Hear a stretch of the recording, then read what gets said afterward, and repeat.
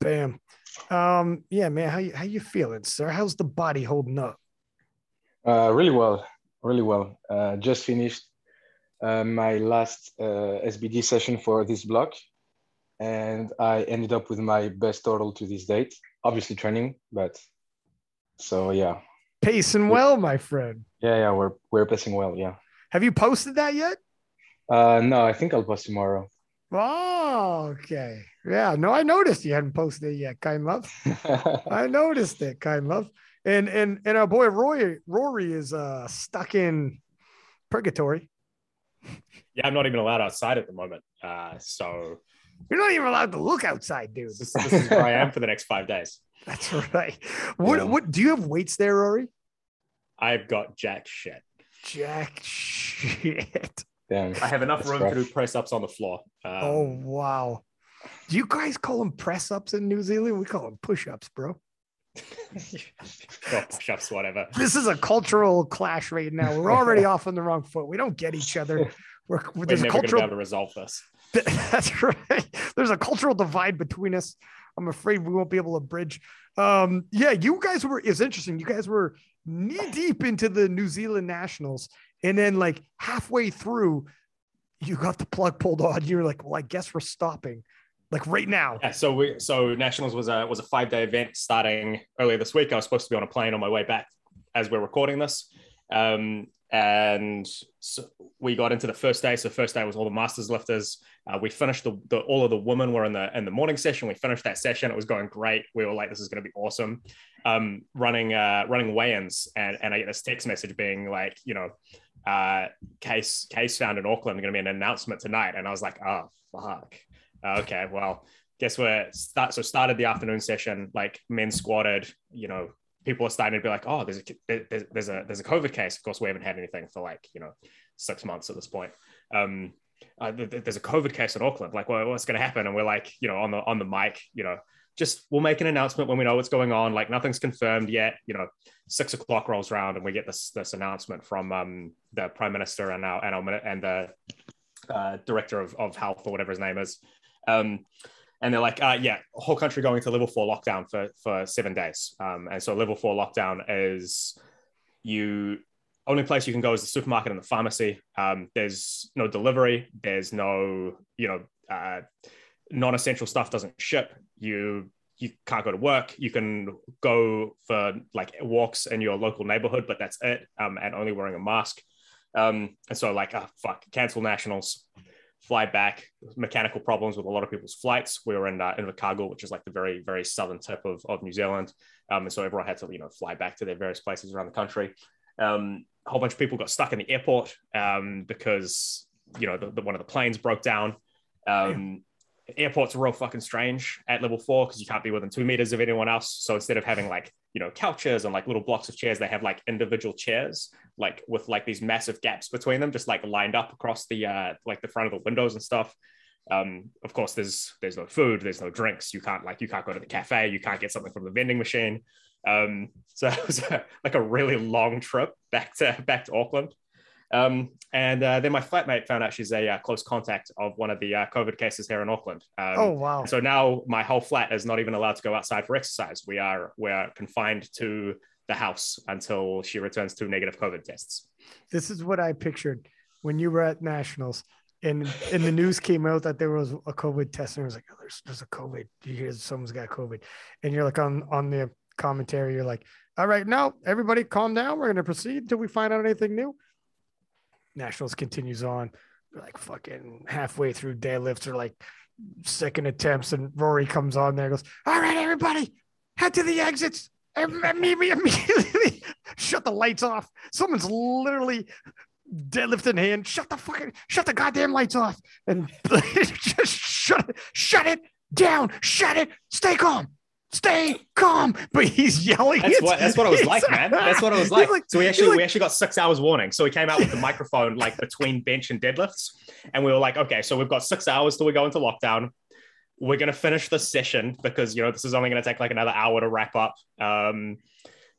Everyone just calm down. If you're already in the room, you can stay in the room, but we're not taking any new people to come in. If you're here, you can stay, but but And you no had one a else gun in could hand join when you in. were saying this, so that's the difference. You had a gun, a Oh pistol. yeah, and I already had like and, a scarf pulled up over my face, and I'm like, and a everybody pistol in stay hand when you're calm. Like, announcing. this is a powerlifting meet.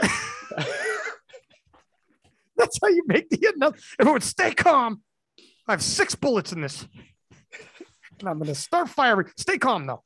Okay. Do you want to be one of the 6? If you want to be one, if you want to be a hero, this is the hill you die on. Because you go, we're going to finish the deadlift session. We're going to warm up for the next, and we'll see how it goes. Like, the one day that we did get through was really good. We got through all of the masters lifters. There was some great lifting. The meet was looking really slick. So yeah, it was going really well. And it's looking like it's going to be rescheduled to later in the year. And hopefully we just don't have another flare up before then. Yeah, kind of is what it is. But it's so crazy to see your story. And you were like, everything's just rocking and rolling great. You're in your suit and the whole nine's going great. And then you're like, huh. The look on your face was like, that was the prime minister. And then you're like, well, catching a flight home. That's that. So yeah, it's like, did they do that because there was like one case of COVID or like a lot of them? let me explain. So there was only one case of COVID at the time that the lockdown was announced. But what people seem to have still not fucking gathered at this point is how exponential curves work. So like there was one case when it was announced. There was 7 by midnight when the actual lockdown started. There was 22 by 9 a.m. the next day. You know, like, dude, like this is how exponential curves work. So yeah, there was one, but the dude had been walking around downtown Auckland for 5 days, contagious before he got tested, right? And so by the time we knew that he was positive, he'd probably already infected over 100 people who have then probably infected another 100 people each. Who is this social asshole, though? Hey, what's going on here? Why couldn't it happen to some Dungeons and Dragons dude who wants to stay? Hey, I'm a Dungeons and Dragons dude. Chill out. But yeah, like he went to like this famous sports bar in the Coromandel Peninsula. So, you know, he drove 3 hours to a sports bar that probably had 400 people in it. You know, he went to cafes and restaurants and lived in a house with 4 other people. Perfect. You know, like, so yeah, it is what it is, right? And so now we've got this list of locations of interest, and if you've been in one of the locations of interest, you have to get tested, and you're not allowed outside till you've returned a positive test. And there's like 60 new locations of interest added every day. Like, you know, there's a couple of them that are like 400 meters up the road from my house, and I'm like, oh god, I think I walked past there like around that time. And yeah. Is it New Zealand's not it's an island. It's not huge. Is it pretty condensed population? So New Zealand is a really long archipelago, and so it's made up of like over 400 islands and sort of a chain. But there's sort of like 3 main islands, and most of New Zealand is not very densely populated. But Auckland City, which is where I live, there's 1.5 million people in like a relatively small area. Like if you transplanted Auckland City into North America, it would be like the 5th or 6th biggest city in North America. So on the whole, like there's big areas that are just like sheep and like giant eagles or something. But Auckland City and Wellington City in particular are very, very densely populated. Yeah. New Zealand's fascinating, huh, Penna? Yeah, I would really like to go there, but I'm afraid of snakes and dragons.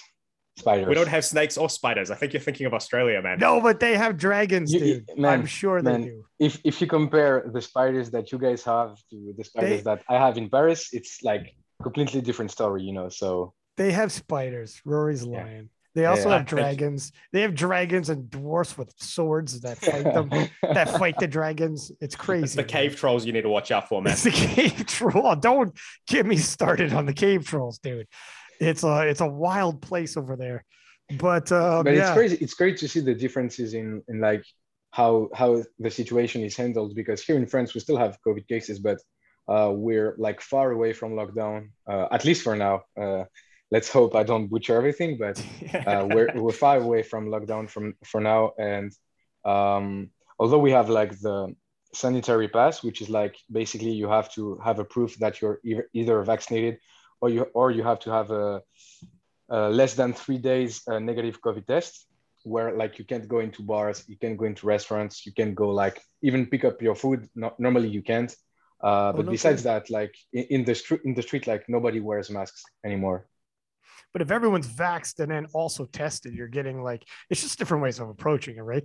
Yeah. I was doing, it's a little bit different here. We're on, I do like a little bit of acting, but nothing big, right? Just like on the side for fun more.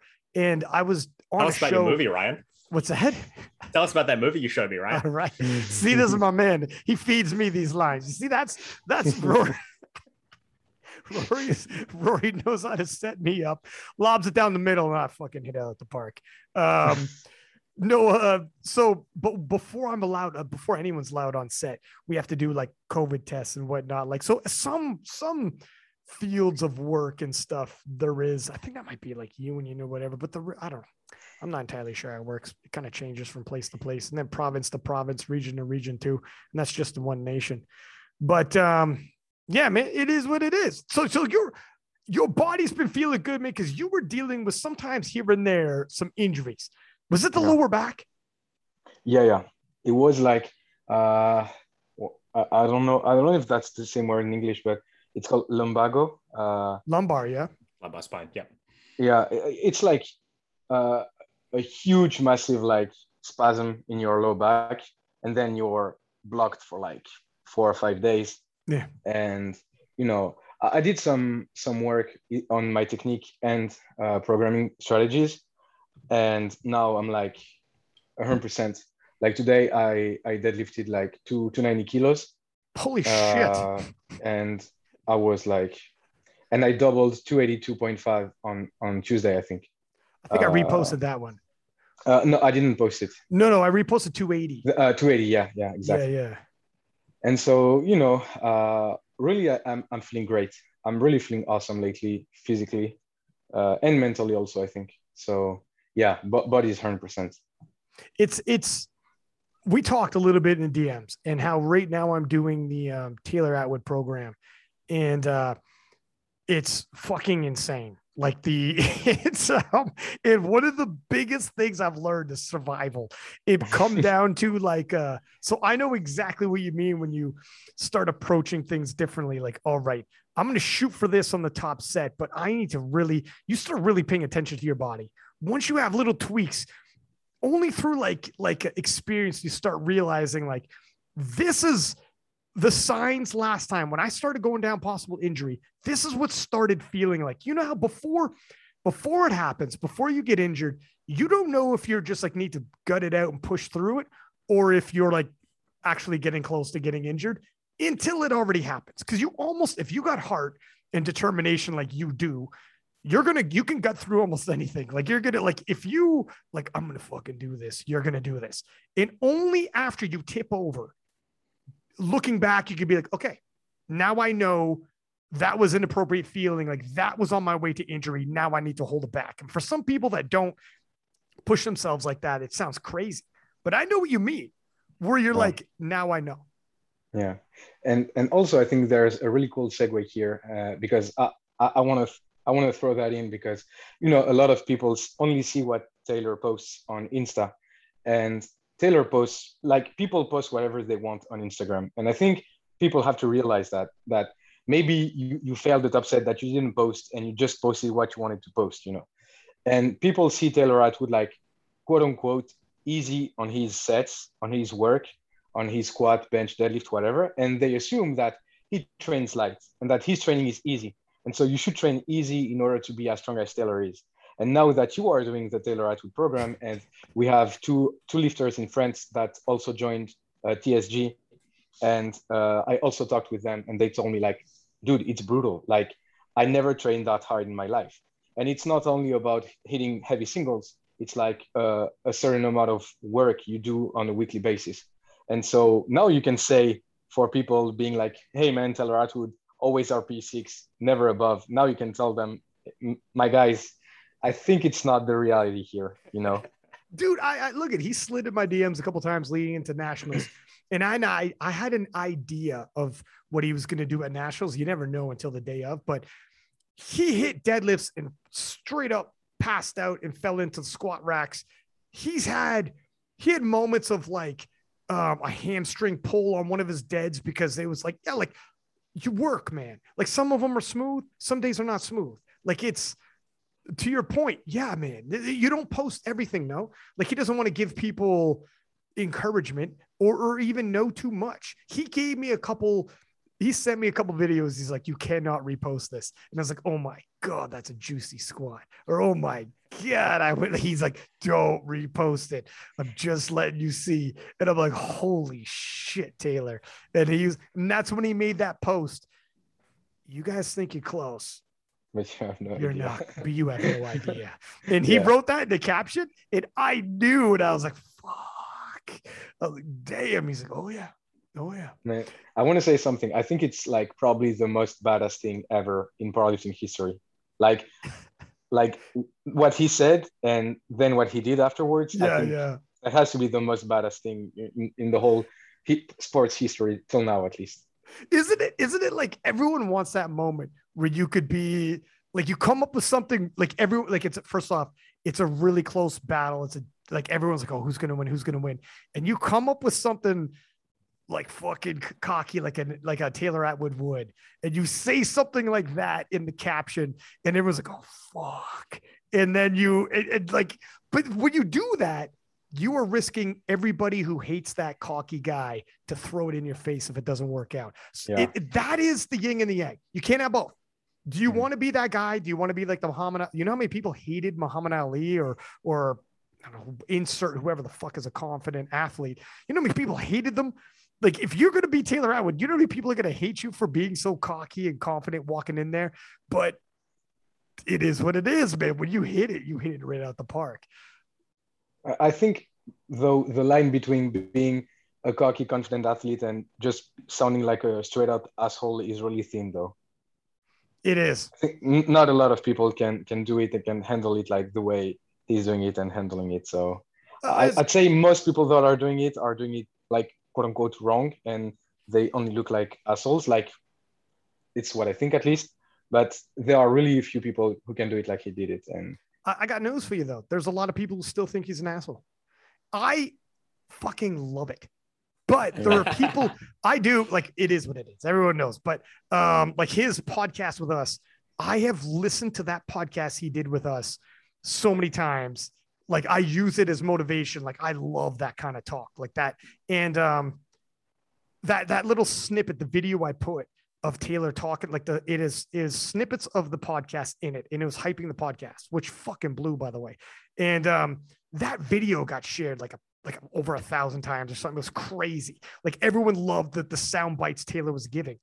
And for everybody who loved it and was like, hashtag GOAT talk, hashtag, like, you know, champions mindset, whatever. There are people who like, they hate that kind of, like, you have to, it's almost like you have to be comfortable with both. Some people are going to love it. The Mamba mentality, the Black Mamba, like Kobe Bryant. Some people love that shit. And other people like, you're a narcissist. I can't wait till you lose. You know, like, it's the way it is, man. What do you think is line? What's the line for you between confident and arrogant? I think there's something that I think it was for Worlds in Sweden, where they did like a little SBD video of him warming up, etc. And he was like with his father, and his father is like it's time to back it up. And I think that's where the line is drawn for me. And also it's obvious when you're like playing a role that's not yours, and when you're saying something like outrageous just to get, you know, responses and stuff. And it's something different to be like, you think you're close, but you have no idea. Like, saying that, he's not insulting anyone. He's just making a statement. Like, you think that this is going to happen, but I'm assuring you it's not going to happen. It's going to happen this way. So I think, not playing a role, saying something that shows your confidence, but not necessarily like overdoing it. And also obviously backing it up at the end. So I think the line of his father was like, either put up or shut up. Now it's time to back it up, or something like that. I think it was along those lines. And I think that's sounds where like it's something different. an old guy would say. I think there's also a line of putting yourself up and putting other people down. Like, a lot of people come into the cocky thing, and it's like, I'm good because I'm better than you and you suck, which is quite different to I'm good because I train real hard and I am going to beat you. Like, that's like, those are like quite different statements as well. Yeah, I agree. And that's really the like, from what I've seen, and because I also listened to the podcast you guys did with him, I didn't sense any like negativity towards the competition. He was just like, I think I'm strongest. I'm the best, and that's what I did. I just showed that I'm the best. So yeah, I think that there's the difference also. Like it's not. I'm just stronger. That's it. What do you think about this, fellas? I want both your opinions on this. So there is that whole backing it up. And I agree with that, right? Like confidence without proof is like it's weak, whatnot. But there's also, and people have different opinions on this. Does it go too far? So far as winning solves everything. There's a fucking polarizing quote. Winning solves everything. And by saying that, let me throw some scenarios out there. Let's gangbang this thing, okay? Did that not translate well to Fred? Given the context of the podcast and the messages we sent to each other, yeah, man, it's a little bit okay. weird. We're on point. If like almost everything you've said about how everything you're gonna do, as soon as you win, does it validate it? So like, okay, now that wasn't cocky, that was confident because I won. Or could you overstep the line? Or like does winning change it? If you lost, does that change how you behave leading up to? Like, what are your guys' thoughts on winning solves everything? Because to be honest, go ahead, Rory. You look. Do you want to go first, Tanner? I have something in my mind, and I'm afraid I'll forget it. So I know this will like echo to you, Ryan, as well, because you're an MMA fan, and I wouldn't say I'm an MMA fan, but I like to follow it and watch it. And like there was the title fight between Jorge Masvidal and Kamaru Usman. Yep. And so Masvidal is like the badass guy we know, and he was talking a lot of shit going into the event, and at the end, he got knocked out like cold. Like I think first time of his pro career or something like that, like clean. 50 fights, first time ever. Yeah, and he's a badass dude. So getting knocked out cold by Usman, and also on like striking, which was the point of the trash talk. Like you're not a good striker. Like I'm going to outstrike you and so on.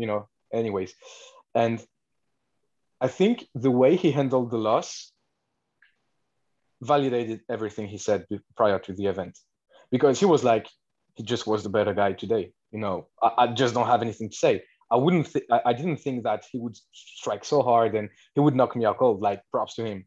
And before that happened, I would probably have said something like, I think, yeah, win solves everything. But seeing what happened afterwards and how people reacted around him, etc., and also the way he behaved afterwards, I think that sometimes whatever you win or you lose, it's really all about your mentality and like what are you going to do next. So yeah, I don't think winning solves it all. It helps a lot, but yeah, I think you can solve some things in losses as well. That's a good point, because yeah, maybe it's if win or lose, if you hold yourself well afterwards. Like if you won and you could really rub it in the other guy's face and you choose not to, you shake his hand anyways, even though he talked mad shit about you, you talk shit about him, and now you won, and you walk over there and you shake his hand like, well done, hats off to you, pushed me. That says a lot. Or if you lose and you walk over there, shake his hand like, well done. It helps. What do you think, Rory? Like, so Panna made the point that you can lose and still back it up to an extent, right? Like you can still lose in a way that is good. And I would add to that you can also win in a way that still makes you an asshole. Like, yeah, winning helps a lot, right? Like you talk shit and you don't win, like that's, you almost look like an asshole by default.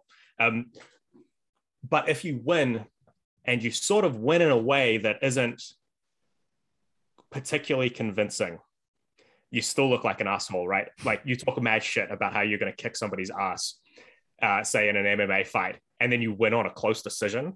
Like nobody like that's not really backing it up, right? Like, or imagine going into Worlds in 2019, had Jezza been talking mad shit and then he won because Ray bombed.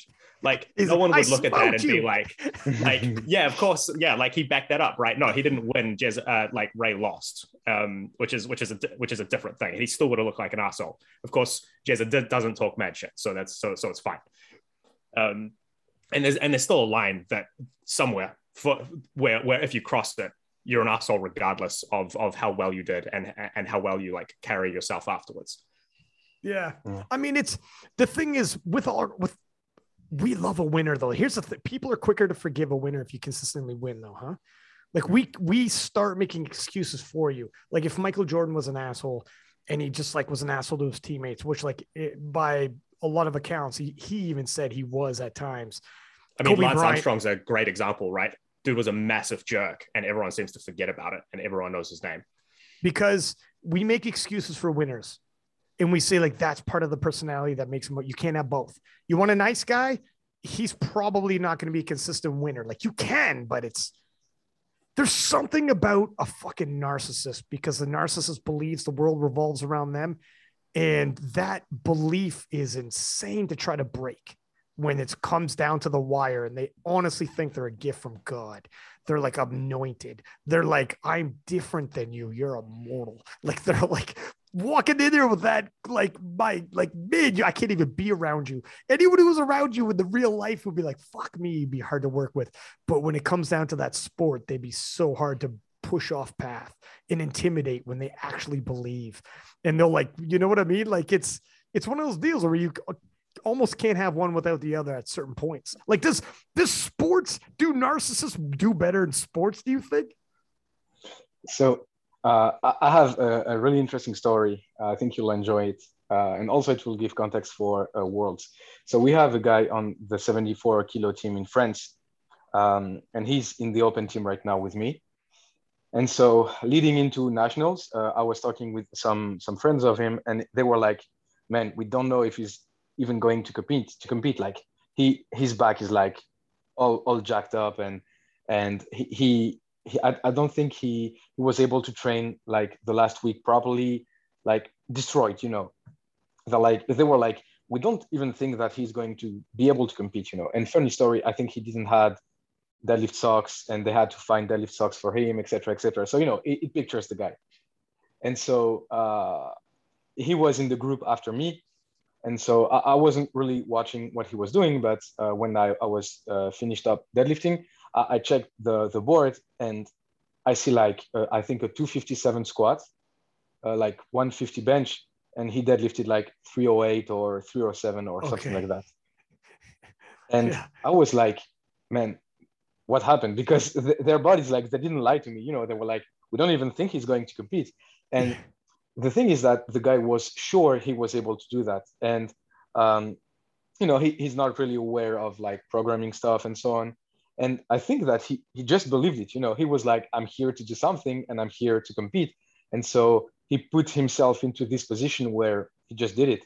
And, you know, maybe having a guy with like overthinking stuff would be like, oh, you know, it's nationals, we're close from Worlds, maybe I should back it up, maybe I shouldn't go all in, maybe I shouldn't squat this or I shouldn't deadlift this and that. And the guy was like, you know, absolutely no doubt. And he was like, I'm just going to do it. And he just did it. So I think that sometimes, you know, I don't think he's a narcissist. I don't know him that well, but I don't think he is. I think he's just a really like believer, like he believes in himself. And he's like, today I'm going to be the best. And this day he was the best 74 on the platform. So when Ryan asked that question just then, do narcissists do better in sports? I hopped on Google Scholar and looked it up. And I've actually found a paper that backs up exactly what Pan is just saying. It's called Pass Me the Ball, Narcissism and Performance Settings. And I've only read the abstract because it's only been like a minute.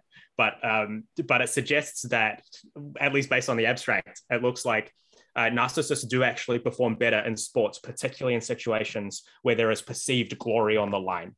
And so in a case like nationals, where there is actually glory available for doing well, or something like powerlifting, where you can post everything that you do on Instagram and, you know, likes are a reasonable substitute for glory, I guess.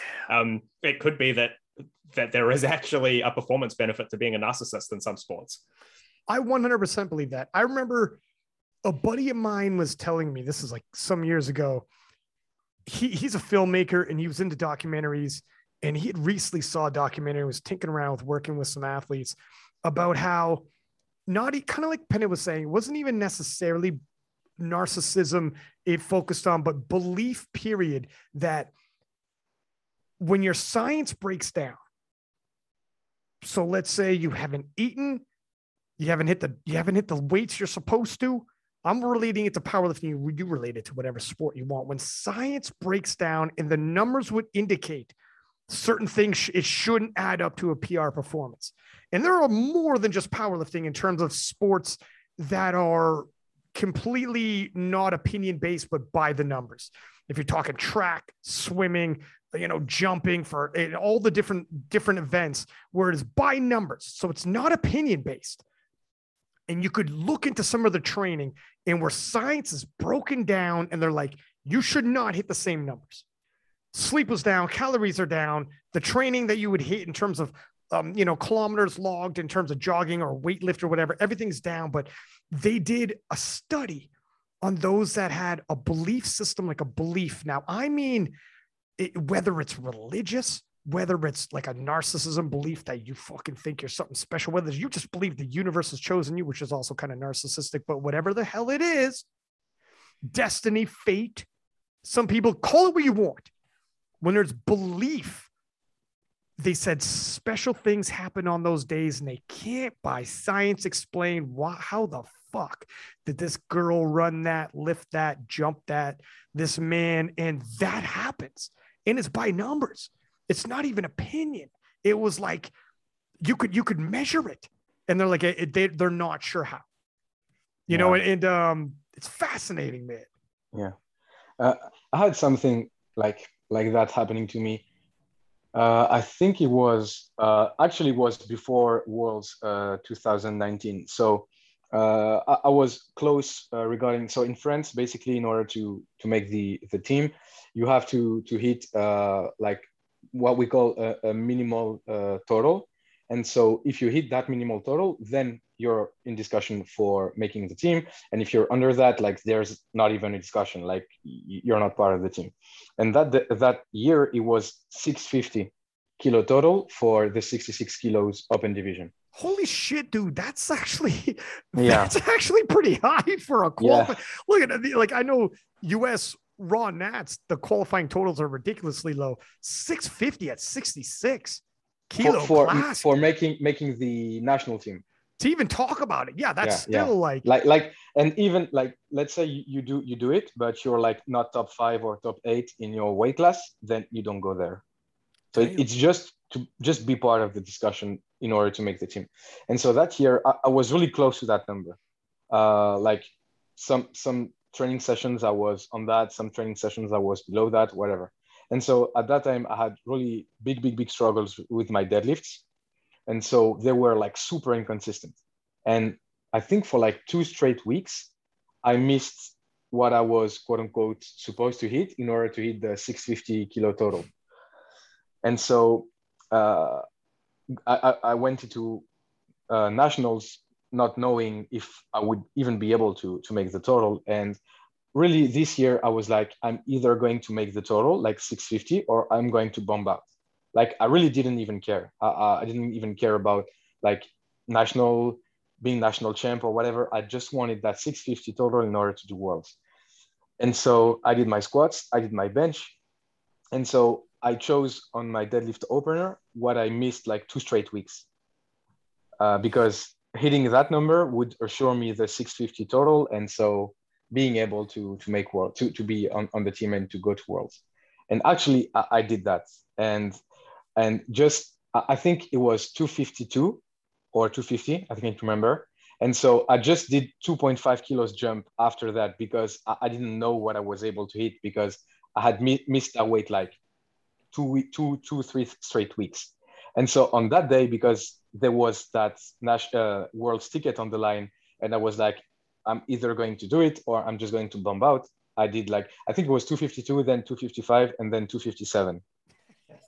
I think I did that. And it was really like, you got all I hit all of them. But 2 weeks ago, I wasn't able to hit it.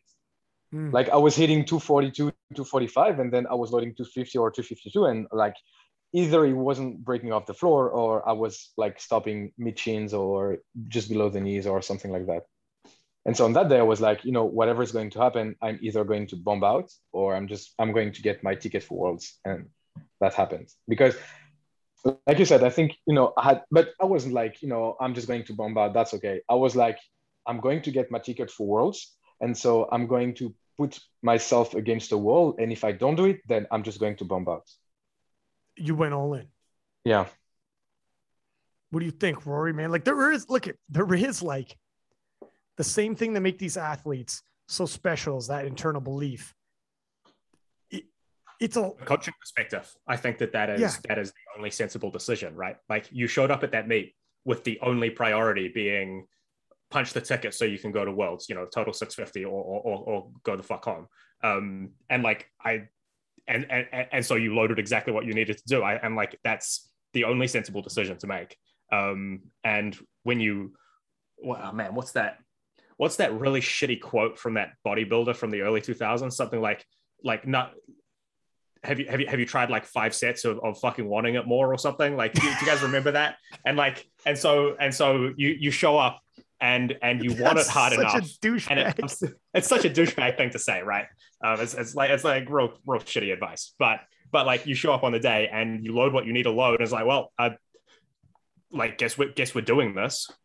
So yeah. There's something about though. I know what you mean. Where when you have your back on the wall and you have to. Like there's something about when you know what it is too. There's something about being in a moment when you're in the gym and you're just slugging away. It's not a moment, but there's something altogether different about being backstage in the warm-up room and it's fucking getting loaded and your handler tells you like you have to. Everything is on the line right now. You need to. This has to happen. You have to believe. Now go out there. I know you missed it 2, 3, 4 weeks. I know today's going to be different. And then you hear bar is loaded. You fucking chalk your hands and he smacks you on the back and the adrenaline runs through your fucking body. You walk onto that platform and you're eyeing that thing like you're about to rumble. And it's like, there's something different about a moment. I don't know what it is. You can't it's something special. You can find yourself caught in a moment. And, but you have to buy in. You got a 100% belief. And that's why athletes are, it's a weird bunch.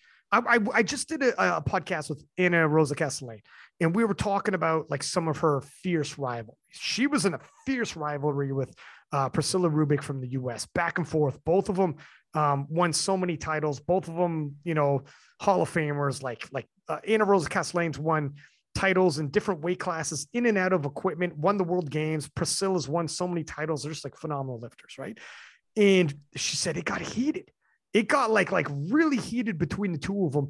And sometimes you like put something all in it where Anna Rosa talked about, they couldn't share a platform in the warm-up run because Priscilla was like, no. And Anna was like, do you mind if we're the same height? It's tight back here. It's the World Games. It's not like the World Championships. The World Games for anyone listening, multi-sport, multi-day, massive event. They have an athlete village, just like the Olympics, much like not as big as the Olympics, but it's IOC recognized multi-sport. Like they would have baseball, golf in it, the whole nine. And they're back there. And Priscilla's like, no, we don't share a platform a warm-up room, a warm-up platform. And I told Anna, I'm like, I'm gonna be honest with you. I don't know if I'm mad at that. I kind of see, let me ask what you guys think about this. Listen, not just anybody. If you're in rank 5th and you're the guy who's ranked 1st asked, do you want to share a platform? And you're fronting like, my man, you're not even on this other guy's radar. Who you kidding? But if you are neck and neck swapping world titles back and forth, you're going to go to battle and you're like, not like I'm trying to put my foot on your throat, but I prefer not to be friends with you right now. I like the Taylor Atwood. I'm not here to be your friend. So the close proximity-ness and your coach laughing with my coach, and What do you guys think about that? Rory's shaking his head. Rory fucking has got a bad taste in his mouth right now. No, like maybe you can be friends afterwards. But you know, from the time that you start making weight till the time that the last deadlift hits the floor, you're not friends, right? That a boy, Rory. I thought you were disagreeing with me. I thought you were like, no, come on. I'm not sure. I'm not like if you're first and second, like you're not sharing a platform. If anything, you're on platforms on opposite sides of the warm-up room. Maybe your coach is like sneakily watching the other person's warm-ups, but like that's as close as you get, right? I that's what I told Anna. I'm like, you know what? I'm not entirely against what Priscilla's saying. No. What do you think, Penna? I'd say I don't necessarily agree. With us or with you guys? Okay. Yeah, with you guys. Because personally, it's more about who the person is rather than like, is he my top contender or whatever. I had one guy, and actually he's in my weight class that I just can't get along with, and I would behave the way you guys did, and even worse, like not saying hi or nothing like that, because we had a beef together. And we actually had to settle it after the Arnold's in the bathroom. What the fuck does that mean? You guys threw it out in the bathroom? Like you go. Anyways, he will be remembered by his family and his children, and God bless him. It's like, what happened? He went pretty far away. It went pretty far away, and. But just to my point, and then if you want to talk about this story, all right, yes, we do. But just to my point, it's more about who the person is rather than like, is he my top contender or whatever, you know. Like, I couldn't have absolutely no problem sharing the weigh up, the weigh in room or whatever, weigh in platform with like my top contender. But if it's somebody that I dislike for a reason, then like, it's a war. And obviously, you know, not for me, sharing a weigh-in platform doesn't mean we're friends. You know, we don't have to look each other. We don't have to say hi or to smile or whatever. It's just us doing what we're here to do, you know. But yeah, with that particular guy, then I wouldn't share a platform. One sec, let me just ask you a question there before we go into the story, because I won't have to double back afterwards. But would it get in your head at all, or like? Because you're like, there's a couple things like, for Rory's sake as a handler, he will be picking attempts and he wants to converse with you and whatever. So that is way too close to have any kind of changing your tempo at the last minute. Strategically, it's not great. Strategically, that's not good to be talking like, and if anything happens, the lifter comes back like, I'm fucking a little tight on the hammy and blah, blah, blah. And you're like, I need you to crush the second dead and fucking hit it with speed. And we got a bluff. I'm going to put a crazy bluff in, but it's a bluff. And we're going to like, you know, there's certain things like that might not work strategically, but even like, would it get in your head though, if he's having a fucking killer day and you're a little bit hurting and you're like, I'd rather not fucking see him I'd rather just think that maybe he's hurting too. Or like, you know what I mean? Like, you could maybe just be like, maybe his confidence, some people's confidence can actually get in your head. There are people who, when they walk in the room, you're not quite as loud as you normally are. When they walk in there, there's some people who are so fucking dominant like that. That's not always good, man. And there's some people who know, I think I can be way more confident and bring this guy down a peg. I don't know. Like, obviously for me, when I'm hitting a platform, and you probably know this by now, but whatever the platform is that I'm hitting, like, let's say if it's a local meet, let's say if it's nationals, let's say if it's world, whatever, I'm always going to give it my best, like my absolute best. And I'm not there on that day to like second guess everything and be like, oh, was it RP7 or was it RP7.5 or whatnot? You know, I'm there to do something. I'm there for a reason, and I'm just there to give it my absolute best. And so really, I wouldn't care at all.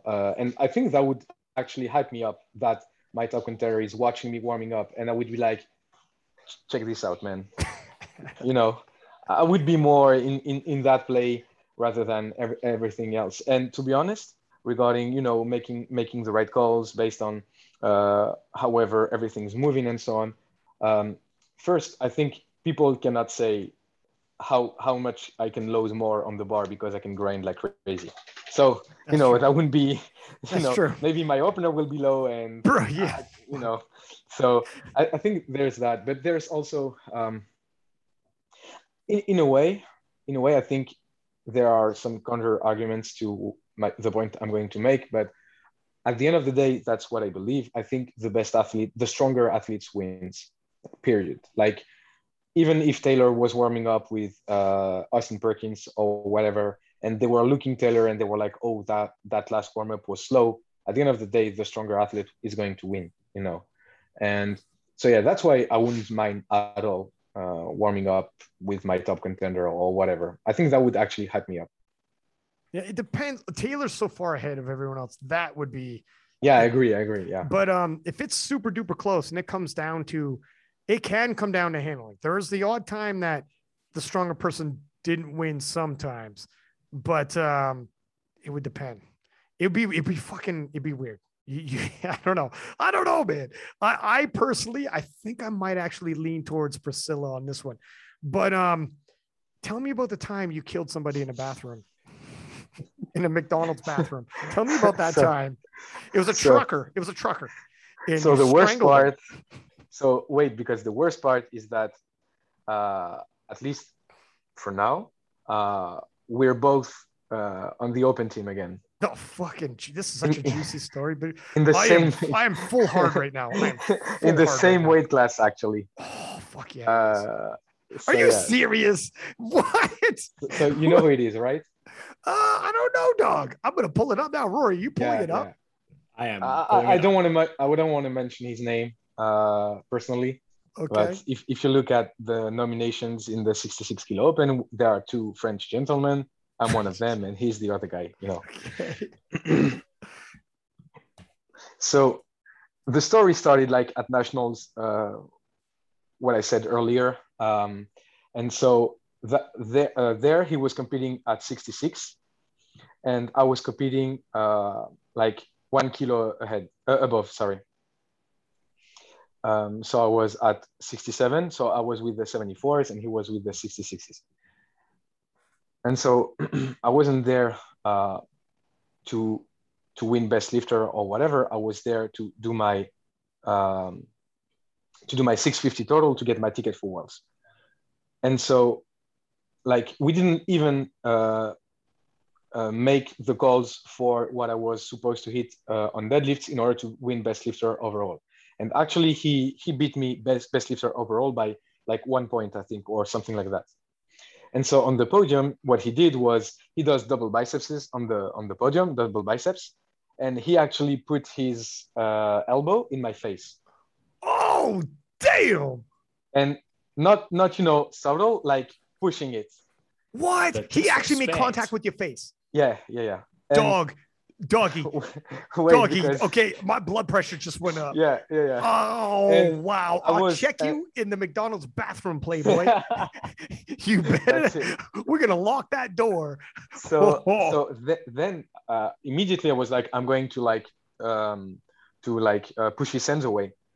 And the thing is that it was live streamed. And regarding the angle of the camera, like, it wasn't obvious that his face was pushing against my face. But I have a photo where we can perfectly see the angle. And if you want me to send a photo for I want to see it. I want to see it. Send it through. Yeah, I'm going to send it. And so I was like, I'm going to like push his hand away. And I was like, no, if I do that and it's live stream, then I'm going to look like the bad guy who's like butthurt that he just lost best lifter overall. And again, we didn't calculate anything regarding best lifter. I was just there to do my best total on that day. And so then, it wasn't about going to him and being that sore loser and like, hey man, what the fuck, I was like, okay, you want to play it that way? Let's go, Playboy. We're going to play it this way. And so the whole summer, whenever I had to hype myself for a set, they were screaming, like the guys at my gym were screaming his name to hype me up. And they were like, his name. And I was like, dude, I've seen this crazy in Pumping Iron. This is what happened with fucking Pumping Iron. We're like, Arnold. Exactly. And if I was like hard on a set and I had to go up, they were like, you know, remember the guy. And I was like, okay, let's go. Let's load that in, you know.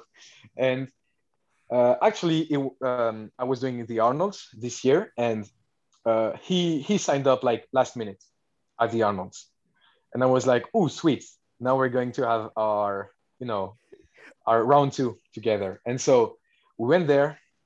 We're in the venue, and I'm sitting with my friend Corentin, and we're just chilling. We're just talking, and he comes to us, and he's like, "What? You don't want to shake my hand?" And I was like, "Whoa, dude, what the fuck? Like, I'm just here talking with my friend, and I didn't see you here." And he's like, "Yeah, it's not because we're on the same we're in the same weight class right now that you're not going to shake my hand." And he was like, "Dude, like, what are you even talking about? I'm just here talking." And you know, and at first I was thinking that he was playing mind games, and he was trying to like derail me, and because some guys told me that that's his stuff, you know. I was like, okay, whatever. I'm just going to stay focused on what I have to do, and you know, that's it. So we do the day, and he actually does his last deadlift, and with that deadlift, he I think he outworks me by 1 point or something. But Jesus. It's a no lift. It's a no lift for, I can't remember if it was lockout issue or you know, hitching at the end, but it was a no lift. And so I'm in the bathroom washing my hands, and he goes right next to me, and I'm like, you know, like, nice attempt on his last dead. Doggy, hang on a second. Okay, first off, I thought you were going to say he got it, and I'm like, you better watch those elbows, Playboy. But okay. But then you're in the washroom washing it side by side. You go, nice attempt. Yeah. Were you was it sarcastic, or were you like, it was a good attempt? Honestly, it was a little bit of both. Yeah, okay, because like I wanted to like punch him a little bit, but I was like also like, I think it was like 303 for a 66 kilo master, which is like an insane deadlift. Like whatever, even I hate the guy, but you can't argue that his deadlift is like world class, and he's a master lifter, which makes it even more interesting and impressive. But anyways, and he's like, oh, I was about to congratulate you, but since you're a sore loser, then I won't. And I'm like, what are you talking about? And he's like, yeah, this morning, you remember you didn't want to shake hands with me and so on. And I was like, dude, what are you talking about? You like throw your fucking elbow in my face 2 months ago, 3 months ago. And now just because I didn't say hi the minute I saw you, you're making a whole scene out of it. I think you're the sore loser here. And he's like, no, this never happened. I never put my elbow in your face and whatnot. I was like, okay, wait a second. I'm going to check my phone, and yeah. And it was actually in my favorite pictures. Like it is again right now. Like I can pull it in 30 seconds. It's in my favorite pictures, because whenever I need some extra hype, I look at this picture, and I show that to him, and he's like, oh no, you know, like the double biceps thing is just something I do just to be funny on the podium or whatever. I was like, yeah, man, but like, you didn't do it. Like, you fucking put your elbow in my face, while the guy who was third, his elbow is like way away from him. Yeah. And he's like, oh yeah, sorry, I wasn't aware, it was unintentional and so on. And why didn't come talk to me afterwards? And I was like, you know, I didn't want to look like a sore loser like you are right now, like discussing everything. And he's like, oh, you know, I want us to get along and so on. And I was like, okay, let's see how it goes. And, you know, long story short, 6 months later, he tried to do me dirty again. And now I hate the guy. And whenever I see him.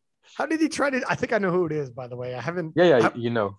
Okay, cool. He's actually phenomenal. A phenomenal lifter, too. Lifter. Yeah.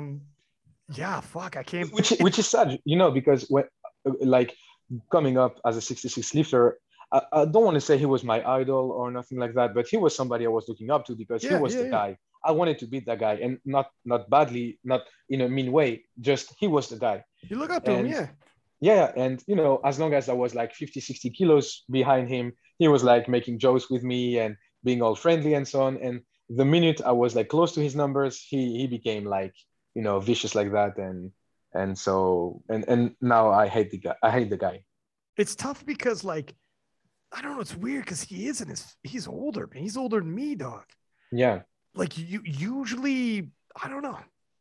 And he also did other things like there was a guy training with him, and I was actually getting really well with this guy. We were getting along, sending messages, laughing around on Insta, whatnot. And so one day, this guy sends me a message, and he's like, at nationals, the guy against whom I'm against is going to beat you with his openers.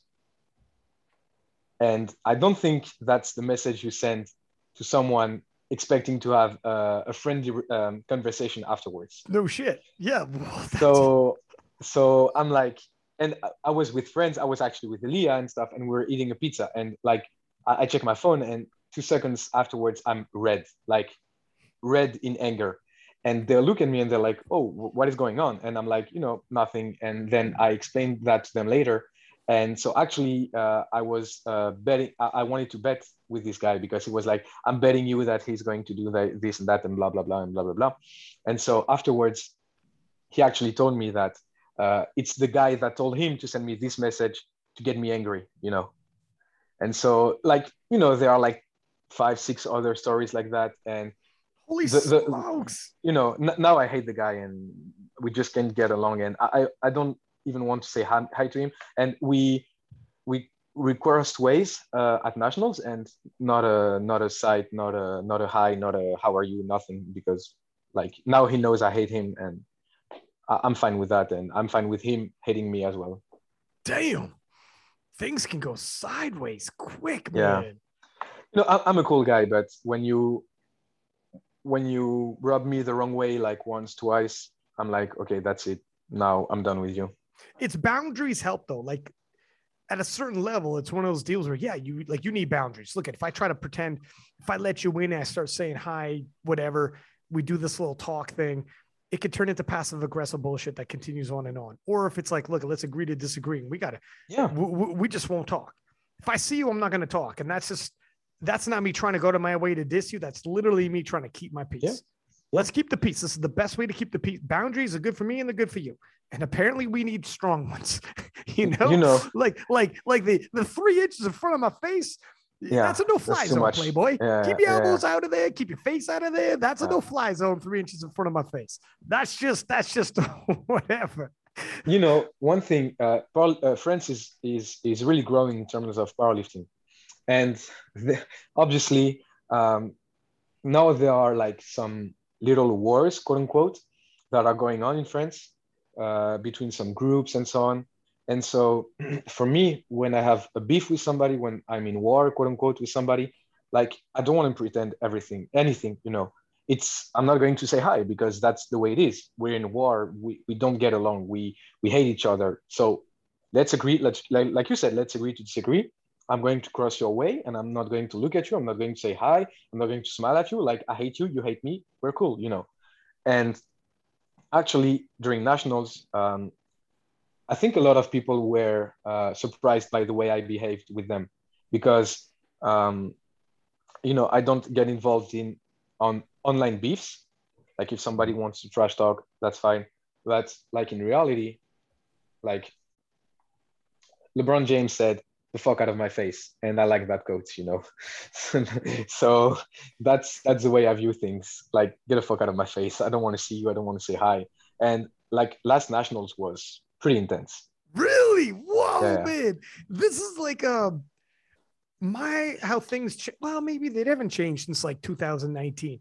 Because you were kind of saying, one of the questions I wanted to ask you, because last time you were at Worlds was 2019, and how much everything has changed in your return to Sweden. It's only been 2 years, but oh my God, as powerlifting in France changed, like you guys have gone from like no one really knowing who you are, like France in general, to like stars coming out of France and like a team full of shooters and everyone.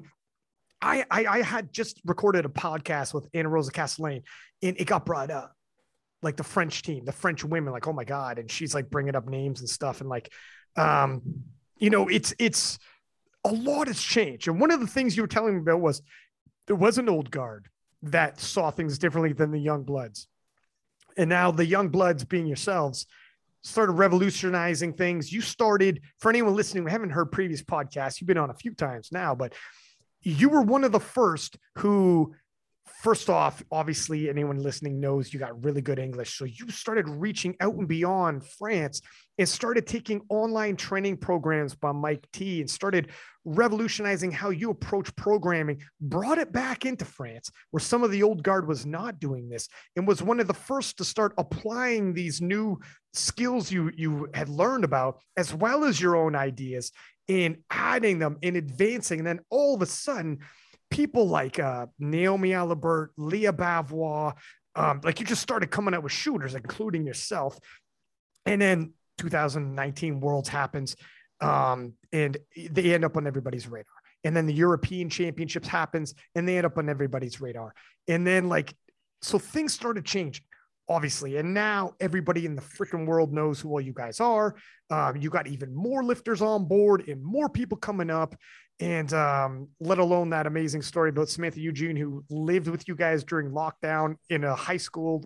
It was like high school power. It was like a fucking Netflix special. Rory, do you know about this? They literally lived in a high school, him and his girlfriend, with Samantha Eugene. They adopted a teenager, and they're in their 20s. They adopted a teenager, lived in a high school, and smashed weights in lockdown together. It was crazy, man. So much has happened in just those 2 years, and so much has changed. How much different does it feel now going into these world championships, now that everybody knows who you are?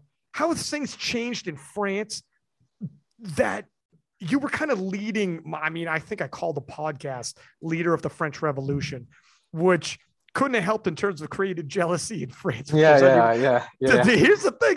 I wanted to ask you, what has it been like, man? Not only you got recognition, but you're probably going to get the old guard being pissed off you're coming up.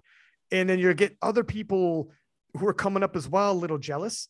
And these fucking guys think they're all that. And how's it different in France, man? It's completely different. And it's crazy to see that in 2 years, when you brought everything up, I was rethinking about how we came down to here. And it's completely different. Pretty much the old guard doesn't exist anymore in France. Erased. You dealt with them in too many bathrooms. Yeah. Bathroom by bathroom, you dealt with those. They got what they had coming. Yeah. Exactly. The old guard is completely erased, and now we have more teams coming up. Obviously, a lot of them with that American, in general, influence regarding powerlifting, regarding strategies, programming strategies and stuff. Like I told you earlier, we have 2 or 3 guys, I can't remember correctly, that just joined TSG, and they will be part of the junior team for Worlds. So we will have French lifters lifting for France, but coached by TSG, which is an American powerlifting coaching company, which is crazy, I think. But yeah, and like you said, now it's different. And we don't have the old guard, but I don't know if what we have right now is better. I think we're more advanced in our powerlifting strategies and the way we view the sport. But we have some beefs now that are different than the ones before. And obviously I'm part of some of them. I don't want to say all of them, but a lot of them, I'd say. But because, I think obviously, when you look at the resume, I coached, at least for now, probably the best lifters, female and not male, but I'm actually currently the best male lifter in France. But obviously, it's polarizing in a way. And so, yeah, we had some beefs, like I told you, at nationals and stuff. But what's really changed for me is that people in France really care so much about Instagram, and so many stuff happen on Instagram, like training, like everybody posts everything always, all the time. Like if you type the hashtag regarding the French Federation, you have like dozens of posts every day. And before it was like one post every week. and it was like a set of 3 with 120 kilo squat or whatever. Now it's like you see all of those crazy numbers, all of those crazy posts. And I think also the fact that we all document whatever we're doing. Like Leah posts pretty much all of her training. Like I do the same. I also do YouTube videos regarding technique, regarding programming strategies, regarding like the powerlifting meta, I'd say, regarding programming and stuff. And so that truly, I think, is entirely linked to a lot of people, because now the information is there in French. And I have some projects that I'm working on in order to make the information even more accessible to French people that aren't speaking English. And I think that's the main difference. Now the information is there. Now the information is ours. And I think that's one of the main reasons why everything is exploding in France. And really, to be honest with you, I think, I don't want to go ahead of myself, but I'd probably say the French female are going to win the Open at Worlds. I don't see any team like that stacked. We have Tiffany in 47. We have Noemi and Shizuka in 52. So we have 2 lifters there. I don't think we have anybody in 57. We have Leah in 63. Caroline in 57. Oh yeah, but I don't think she's going to top 5. Or yeah, I don't think she's going to top 5. Damn. But we have Amelie then in the 84 plus, and that's pretty much it. But you have like 5 killers who are all going to be top 3 for sure. Yeah. So yeah, that's and the junior team as well is really, really strong. The junior male team is really strong. I mean, first off, TSG, the strength guys, the head dude is Jason Tremblay. He's Canadian. Oh, my bad. There you go, my man. My bad. Sorry. Don't take him from us. He's Canadian. Sorry. Now, having said that, though, they're no longer, because they're an outfit. So I mean, guys like Arian, for instance, who's like a co-host on the podcast, but he's American. He's a TSG, and like they have people in Asia and like so they're kind of a little bit of everything, if I'm honest. New Zealand. Do they have New Zealand as well? People in New Zealand like who are coaching? Yeah, Kedrick. Oh yeah, Kedrick is in New Zealand. Alfred is in Canada. So anyways, they're all over the place. Like they're, but you're right. Like it is cool how it reminds me, going back to like, yes, I'm doing the Taylor Atwood program. And for a while there, they were sitting on releasing the Taylor Atwood program. I got it before everybody else. It's going to be released, but I remember a discussion was, if we do this, people are going to start knowing what he does. If not exact, you get ideas. Oh, this is the workload. Oh, well, in this day, the volume and workload they do, they're stacking squat dead, and then they're doing, and the ideas of structurally, etc. This is how we all grow. But there is that, are you comfortable showing everybody yet? And I know with Taylor, after what he did at Raw Nats, that would probably help be like, okay, I'm pretty far ahead. I feel somewhat comfortable. But gaps get closed really quickly in powerlifting. And this is something where it's like, look I'm going now to get information from elsewhere in English, translating it into French, distributing it, and for the good of like the French lifters, period. Not just my own lifters, but I'm putting out content and just allowing people to grow and that's great. Dog, no matter what happens in the future, people are going to look back. There is a contrast and a parallel, whether people like to, in a correlation, whether people like to admit it or not, between yourself doing what you did and when we did that initial podcast, and then the explosion in France, where I'm not saying it's all on you, but you definitely have helped. You're one of the first to go out there beyond, learn these other styles, bring it back, translate into French, and then start pumping out content. And it's not a coincidence that a lot of your lifters that came up through you, whether they're still with you or not, came up through you. Okay. Like the first early stars came up through you. This isn't coincidence, man. This happened on the timeline. It is what it is. Flip side, you are feeding your competitors. Yeah. There is, Yeah. Flip side, like that's great. But you are. Like this is what they had to talk about in Strength Guys when they started releasing.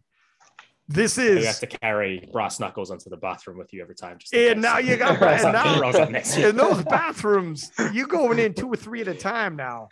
You know what I'm saying? It's like, who's in this bathroom? There are hits out. But what do you think about 100%. that? Like in terms You know, of, to be honest with you, sometimes I'm second guessing if I'm releasing this video or not.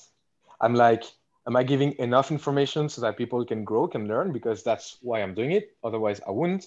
But am I not putting my lifters at a disadvantage, or am I not putting the people that are actually hiring me as a coach at a disadvantage by giving, quote unquote, this much information for free? And I'm trying to balance everything out in this regard because I want to help out as many people as possible. But obviously, I also want to give a bonus, to give something to the guys that are directly hiring me, that are working with me, that I don't give to others like easily. You know what I mean? So I'm trying to balance everything in this regard. Exactly. But, you know, for instance, like, I don't know how to say it, but whatever information I'm giving to others, like, I'm not going to let them be better than me. You know what I mean? Like, I'll have to do whatever I'll have to do. I'll train like a madman in order to stay on top and in order to still be the number one or whatever the information I give, whatever.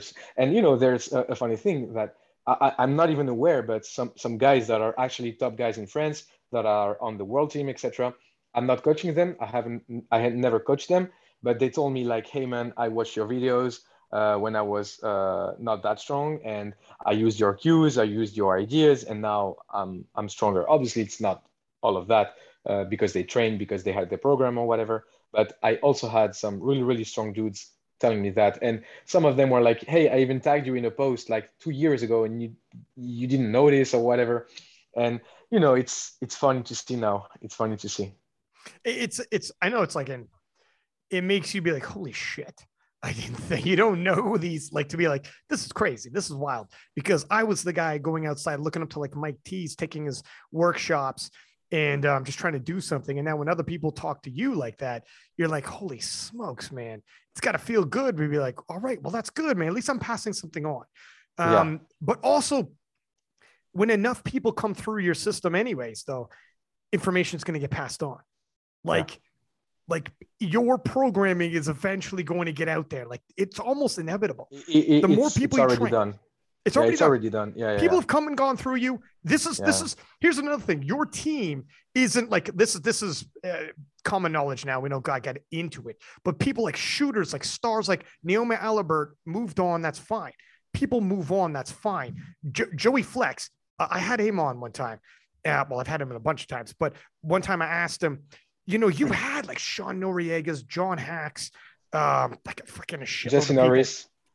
Jesse, like he's had people in, like, it's just natural. It eventually everyone, like, it's very rare someone stays in powerlifting from beginning to end with the same coach. I was like, is that tough? How do you deal with it?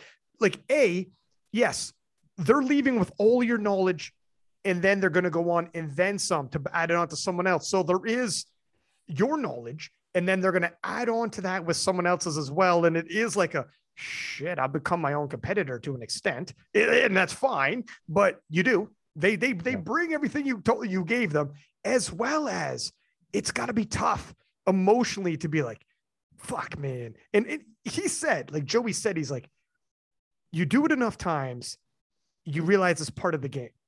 And you realize, and Rory, you could probably speak this as well, because you're also a coach. And so I'd like to get your input on this as well. But he's like, this is part of it. Powerlifting, whether it's all sports, if you follow sports teams, they leave through coaching staff on one team, and they leave a team and they play for another team. This happens. You have to accept it. And it is what it is. But I personally am that type of dude, an emotional type of dude, and like that kind of a people person interaction dude. That would be really hard for me to, like, you would wish them well and all the rest of it, but it'd be like, this is the shitty part.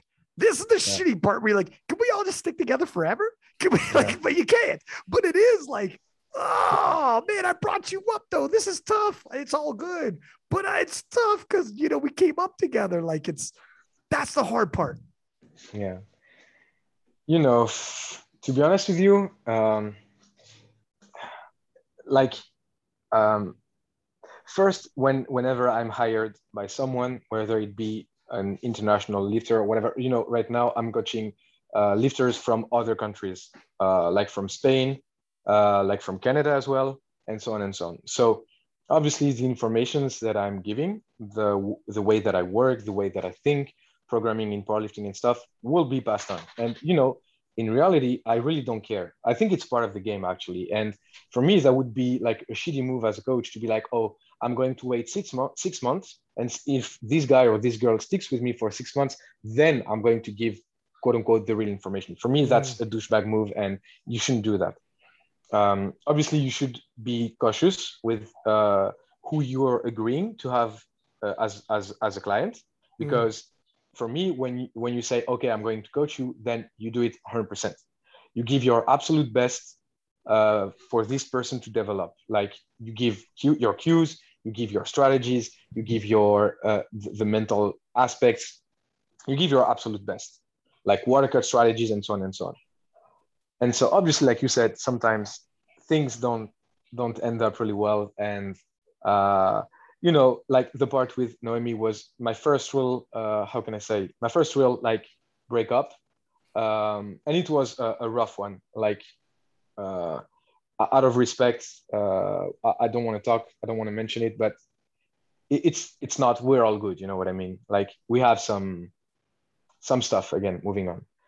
And so, to be honest, I could like rumble about it. I could be like, oh shit, I shouldn't have done this, or I should have done that, or I did this or I did that for, or whatever. And to be honest, I'm not, because I think if you are coaching people in order for you to get something out of it, then you chose the wrong profession. You chose the wrong thing to do. If you're doing it, you're doing it for the person, and that's it. And whatever happens, And so when we had that breakup, and even I had some other breakups with some other high-level lifters, and obviously, again, like you said, they quote unquote get away with the knowledge I passed on to them or the strategies or whatnot. To be honest, I don't care. I think that I'm doing a job that I can only do the way that I'm doing it, and if people are benefiting from it, that's great. And if they're not, then move on. I'll move on as well, and things are better off this way. Yeah, very mature way of handling it, dude. What about you, Rory? Like the moral thing to do is that when someone hires you as a coach, you give that 100%, right? And so if you're going into that going, this person is going to walk away with the knowledge that I give them, like I would say that yes, they are. Like that's part of the package, right? Like that's why they're hiring a coach, and why they're not just like downloading a free program like Shaco 34 from Reddit or whatever the fuck. Like that you hire a coach not just to tell you what to do, but also to teach you structure for the way that you approach things. And like, yes, people walk away with information as a result of that, but I would say that's a good thing. Like that's part of the package that you're selling, is the knowledge, the structure, how the pieces fit together, because it's not just programming, right? Like you can take a program from somewhere. So I can take the Taylor Atwood program that TSG is publishing, and I can study that, and I can go, look, these are the loads that they're doing. This is the way they're structuring it.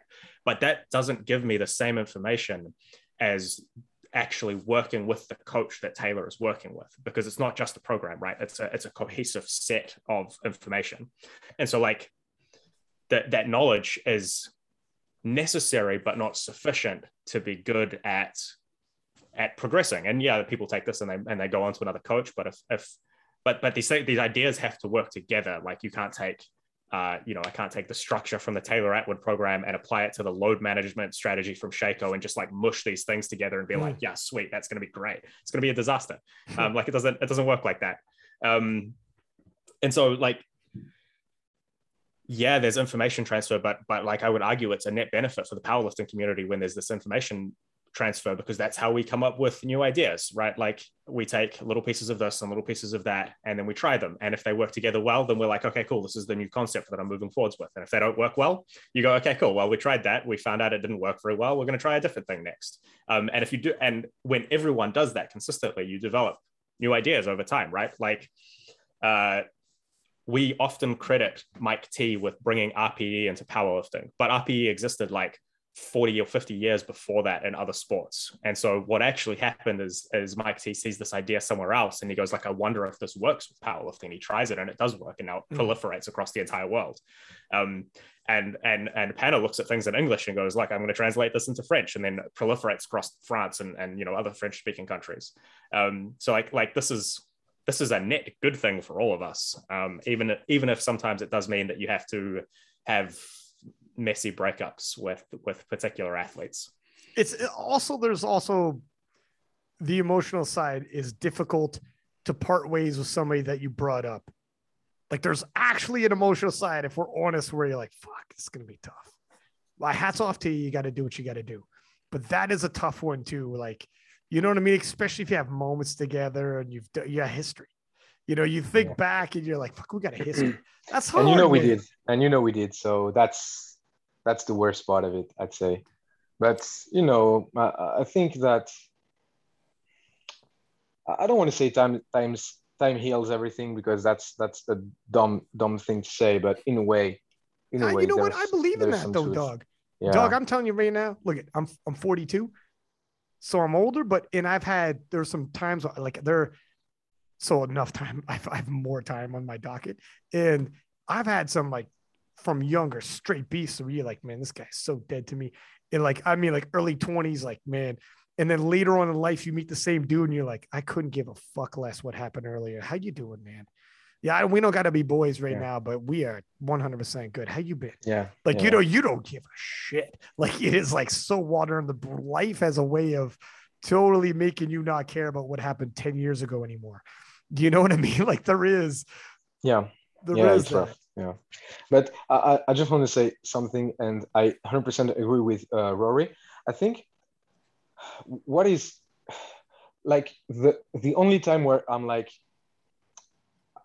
kind of regretting it, is when we part ways, like, and it's going bad, you know what I mean? Like that's where you can like second guess and be like, oh, if I didn't do this or that. But otherwise, like, thank God everything thinks like I'm going to provide this information for everybody. Because like you said, I think, to be honest, I think that without Mike T, powerlifting wouldn't be at this place worldwide.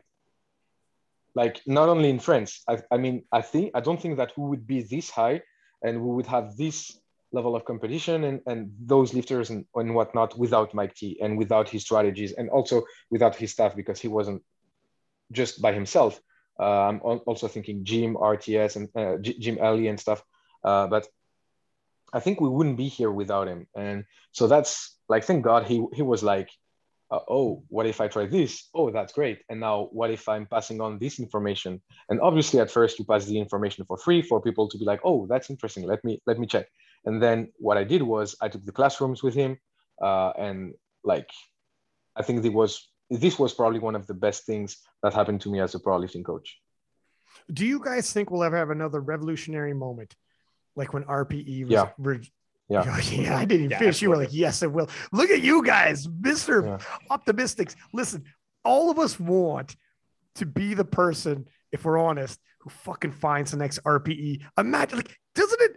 I would love to have be able to be the guy and be like, it wasn't Mike T. Like, I fucking invented RPE for powerlifting. I brought it over. I changed the game. If you're using RPE, you need to say my name because I'm trademarking it. Like, dude, RPE is such a big one. Yeah. Like, can you somewhat try to argue? I fucking, you know, Pod Squat. I don't even want to say nothing, but I started the Pod Squat. You didn't start the Pod Squat. Lynch squat. Thank you very much. Yeah, exactly. It's like nobody's believing that shit. Like, it's hard. Really? So you guys do.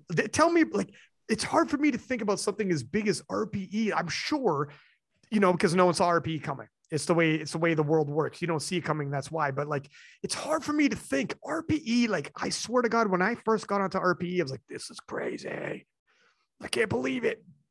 Yeah. So first, I want to say something just for the record. I think a lot of people that are right now starting powerlifting don't even know that Mike T is the one who brought the RPE into the sport. So that's crazy. It's now more of like a powerlifting nerd story to say, and only like quote unquote with like big quotes, the the older people that are in the sport that know that. But I think we're getting old. Yeah, sadly, me too. But I think I should like that will be really bold for me to say, yeah, I think we're going to have something as big and as revolutionary as the RPE in the coming future. I don't think we'll maybe have something as big as that, but for me, one thing that we're going to have, and that is going to be a game changer, is we are going to have a meta developed around the strategies that we used worldwide. If you check around, if you look, some of the top guys are doing like pretty much squat, bench, deadlift, or really close variations to those, with some strategies, some schemes that you can see. And I think that is going to be the last change we will need for the sport to like really deeply develop. And I think that's actually in a way the contrary to like the older guys were doing, and especially here in France, where they were like, fuck specificity. If you're only squatting, benching, deadlifting, you're going to injure yourself and you're not going to develop. They were like, you have to do rows in order to build to build a big back, in order to deadlift the big weights, and so on and so on. And now, I at least that's my view and that's my take on it. I think specificity is 100%, and this meta will develop and be the really big change for the sport, I think. What do you think, Rory? Do we have another RPE revolution coming? Of the magnitude of RPE, like I would say, yeah, probably. Like I don't have a crystal ball, or at least my crystal ball doesn't work very well, and so I can't look into the future and be like, hey, this is what the change is going to be. Like this is the idea that someone has that's going to revolutionize the way that we think about things. I don't think it's going to be velocity. I know a lot of people are touting velocity as like the next RPE. I think velocity is good. I don't think it is, an order of magnitude better than RPE, and it's a lot more expensive to implement. So, I think that's a small improvement over RPE rather than like a revolution over RPE. But I think there'll be something. And Panna makes a good point about like an emerging meta within like powerlifting coaching strategies, and like that's definitely a thing which I see, and there's sort of like a convergent approach towards like this sort of consistent meta. I wonder if future improvements might be non-gym improvements. I think powerlifting athletes are like notoriously bad for ignoring all of the shit that they have to do outside of the gym, like sleeping 8 to 10 hours a night, staying hydrated, like not like that sort of thing. Like, and so I wonder if we might start seeing improvements in the non-gym things in a way that improves our gym and meet performance, maybe. But like I said, my crystal ball doesn't work very well. I think it's safe to say that there's going to be something in the next 10 to 20 years. Like there'll be something, and we're going to look back and be like, I can't believe how did we get through everything without this? But I don't know what that thing is yet. I think there is going to be something about the load management that we're getting close to.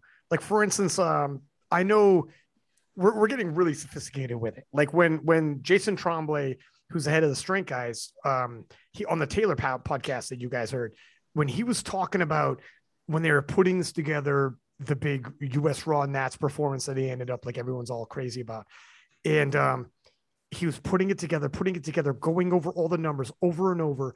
And like they had crunched all the numbers, and then they put together that program for what ended up being that crazy performance at US Raw Nats.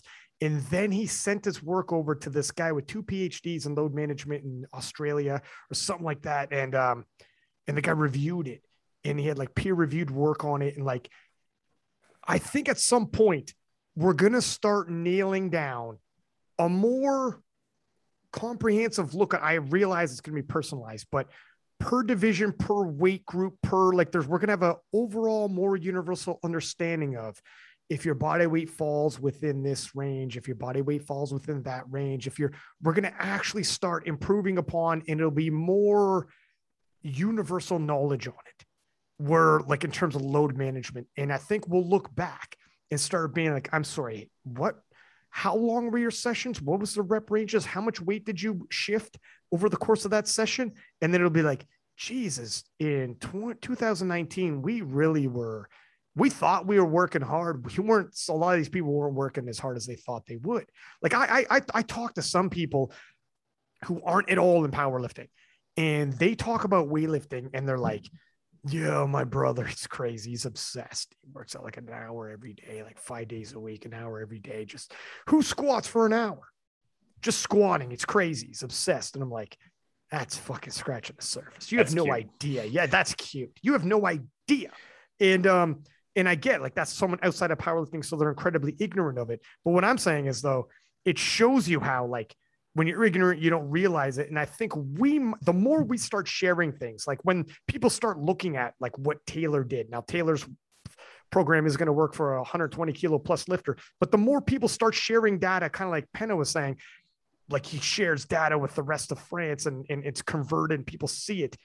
I think we're going to more and more start getting closer and closer to having an idea of, don't tell me this is too much work.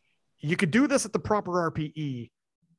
Fucking, you got to start stepping up to the plate and training like a goddamn pro athlete. Like if you think people in the NBA don't train this hard, you're a fool. And if you know what I mean? Like people talk like, I think we're going to just have a different comprehension of it. And if you're just not built like that or just don't have it in you, then just say that, you know, but the beautiful thing about RPE is if you stay in your RPE, you should make it to the end of this 3.5 hour session.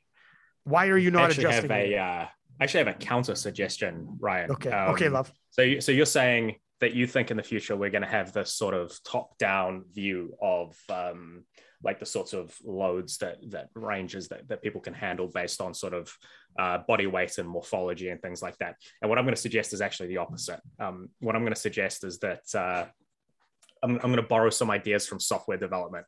So if I start talking about things that you don't that you've never heard of before, stop me and I'll explain, because it's a pretty good chance the audience won't know either if that's the case. I'm going to use a thing called the Cynefin framework, which is this framework for how you think about the knowledge that you have about the future. And one of the domains of the Cynefin framework is this thing called the complex domain. And what the complex domain tells you is that you're in the area of unknown unknowns, which is that you don't know what information it is that you need to be able to make a decision. And so an example of unknown unknowns is human physiology.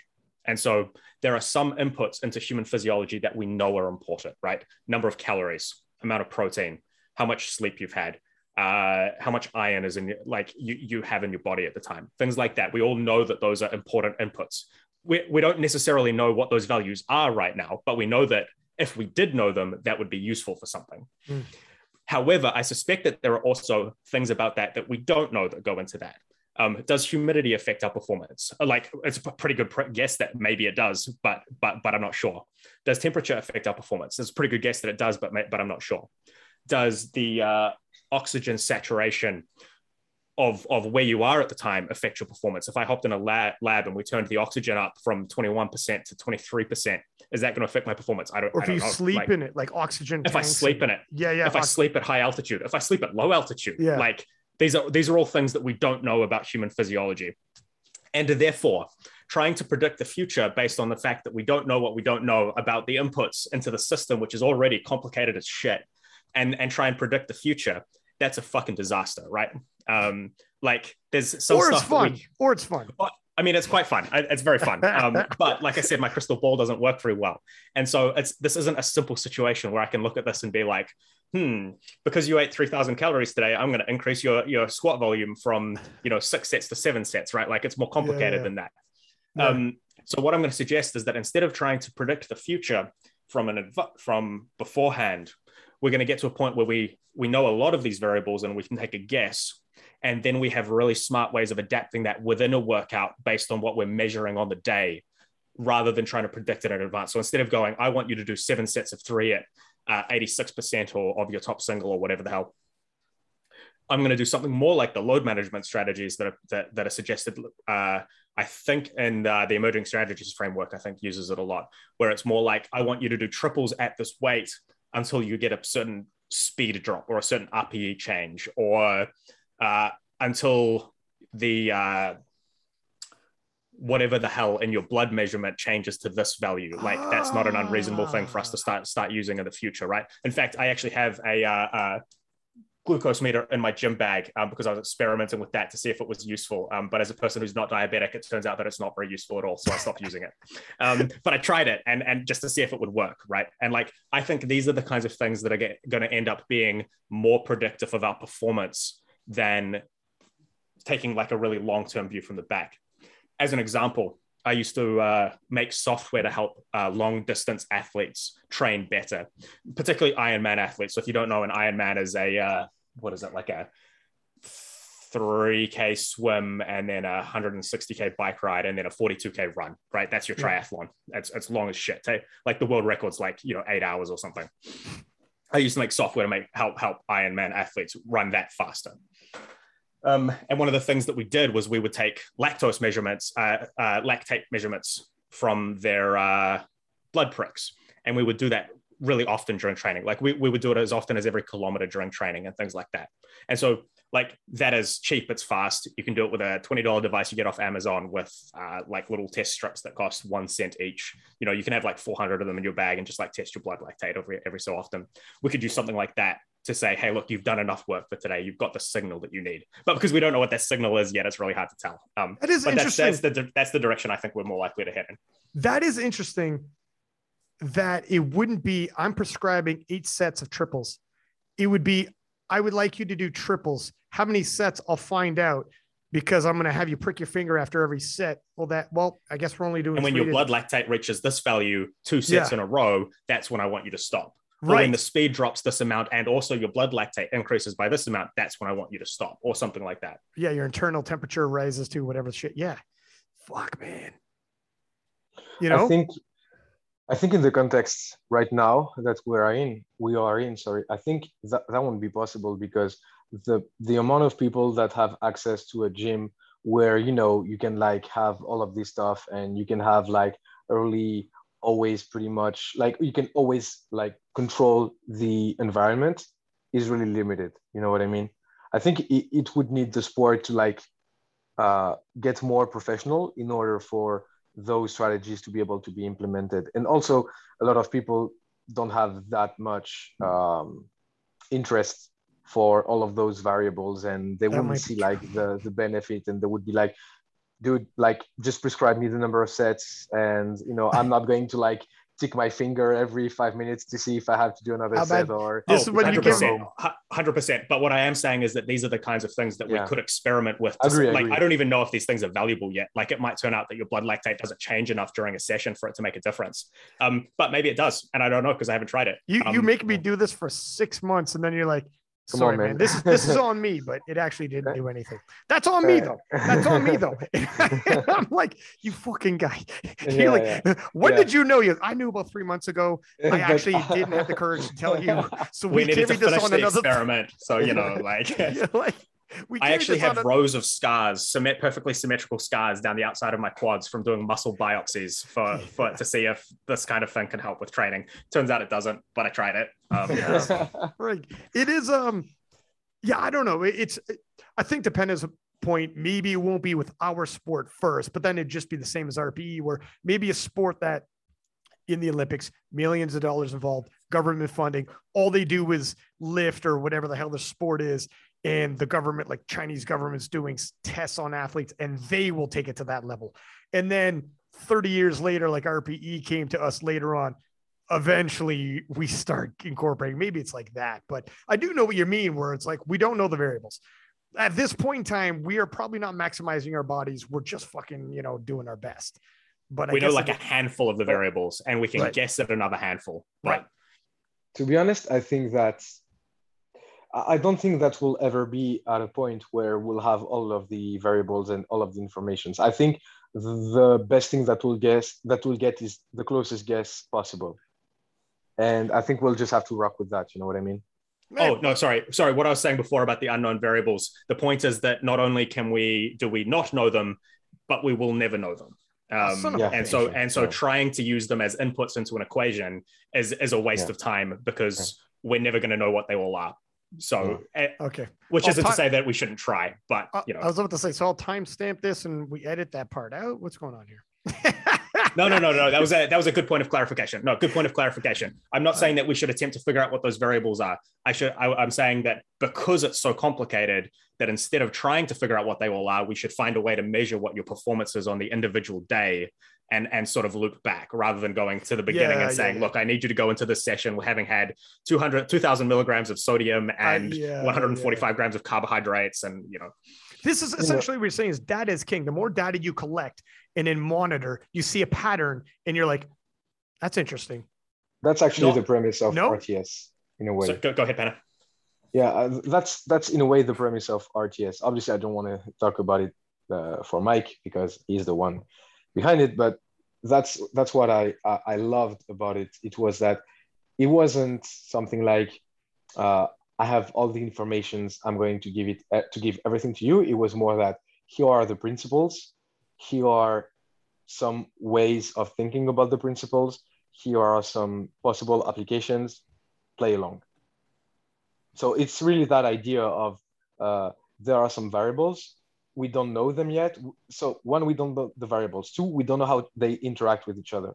So how the fuck do you want to make something really clear and something quote unquote logical and predictable 100% in advance, et cetera, et cetera. So the best thing you have, and that's actually the way I also work with myself and with my clients and so on. It's more that we try stuff, variables, we try certain variables in a certain way. We see how it goes. We see the results we get. Then we change some stuff. Then we see how it goes. We see how it gets, et cetera, et cetera. And once you've added like 5, 6, 7, 8, 10, 15 blocks, 20 blocks, you have those data, you have those informations. Obviously, taking into consideration that they can change and they can vary along the way. The individual can change also, and so on and so on. But that's the way I view powerlifting programming, at least. Yeah, where you're kind of you don't know what variables are going to matter. You're jotting things down. And then as time goes, enough people in certain places be like, I stumbled across something that seems to be a correlation. Take a look at this. You don't know what it is. And eventually, kind of like Rory gave a couple of things where like, I monitored this, ended up being nothing. Well, I guess it wasn't that. But eventually, somebody somewhere is going to monitor something, be like, bit of a game changer here, guys. You know what I noticed?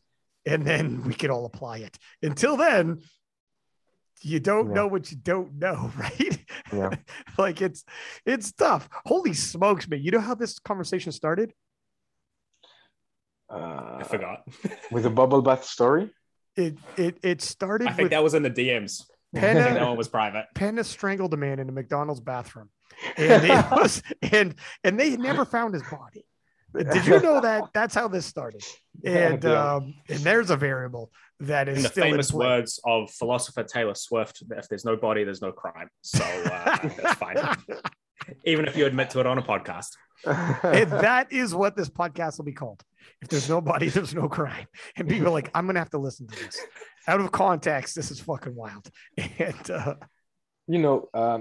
something that I want to throw in, and maybe some people will benefit from it, but, like six months ago or 8 months ago, I can't remember. I think it was more 6 months ago. I had a meet. And at the end of this meet, I was drained. Like, no energy, drained, zero. And my deadlift was so jack shit because of that, because I was drained. And so back then I wasn't doing SBD days. Like only when I was doing mock meets, I was doing squat, bench, deadlift the same day with high RP single and stuff. And otherwise I wasn't doing it.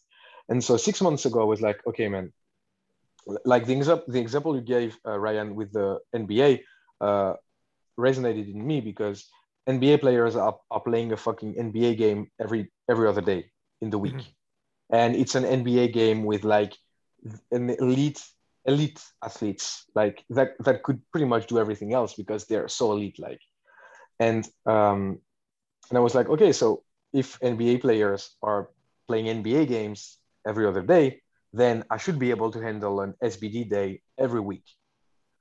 And so 6 months ago, I started doing SBD sessions every week. Single in squats, single on bench, single on dead every week. And I did it for like six straight months. And I've seen so many benefits. Like right now, when I'm hitting my deads, my energy level are like so high. I don't even feel it because for me it's now a routine, to hit an SBD session every week, every weekend or whatever. And so I think that practicing the sport is key for powerlifting.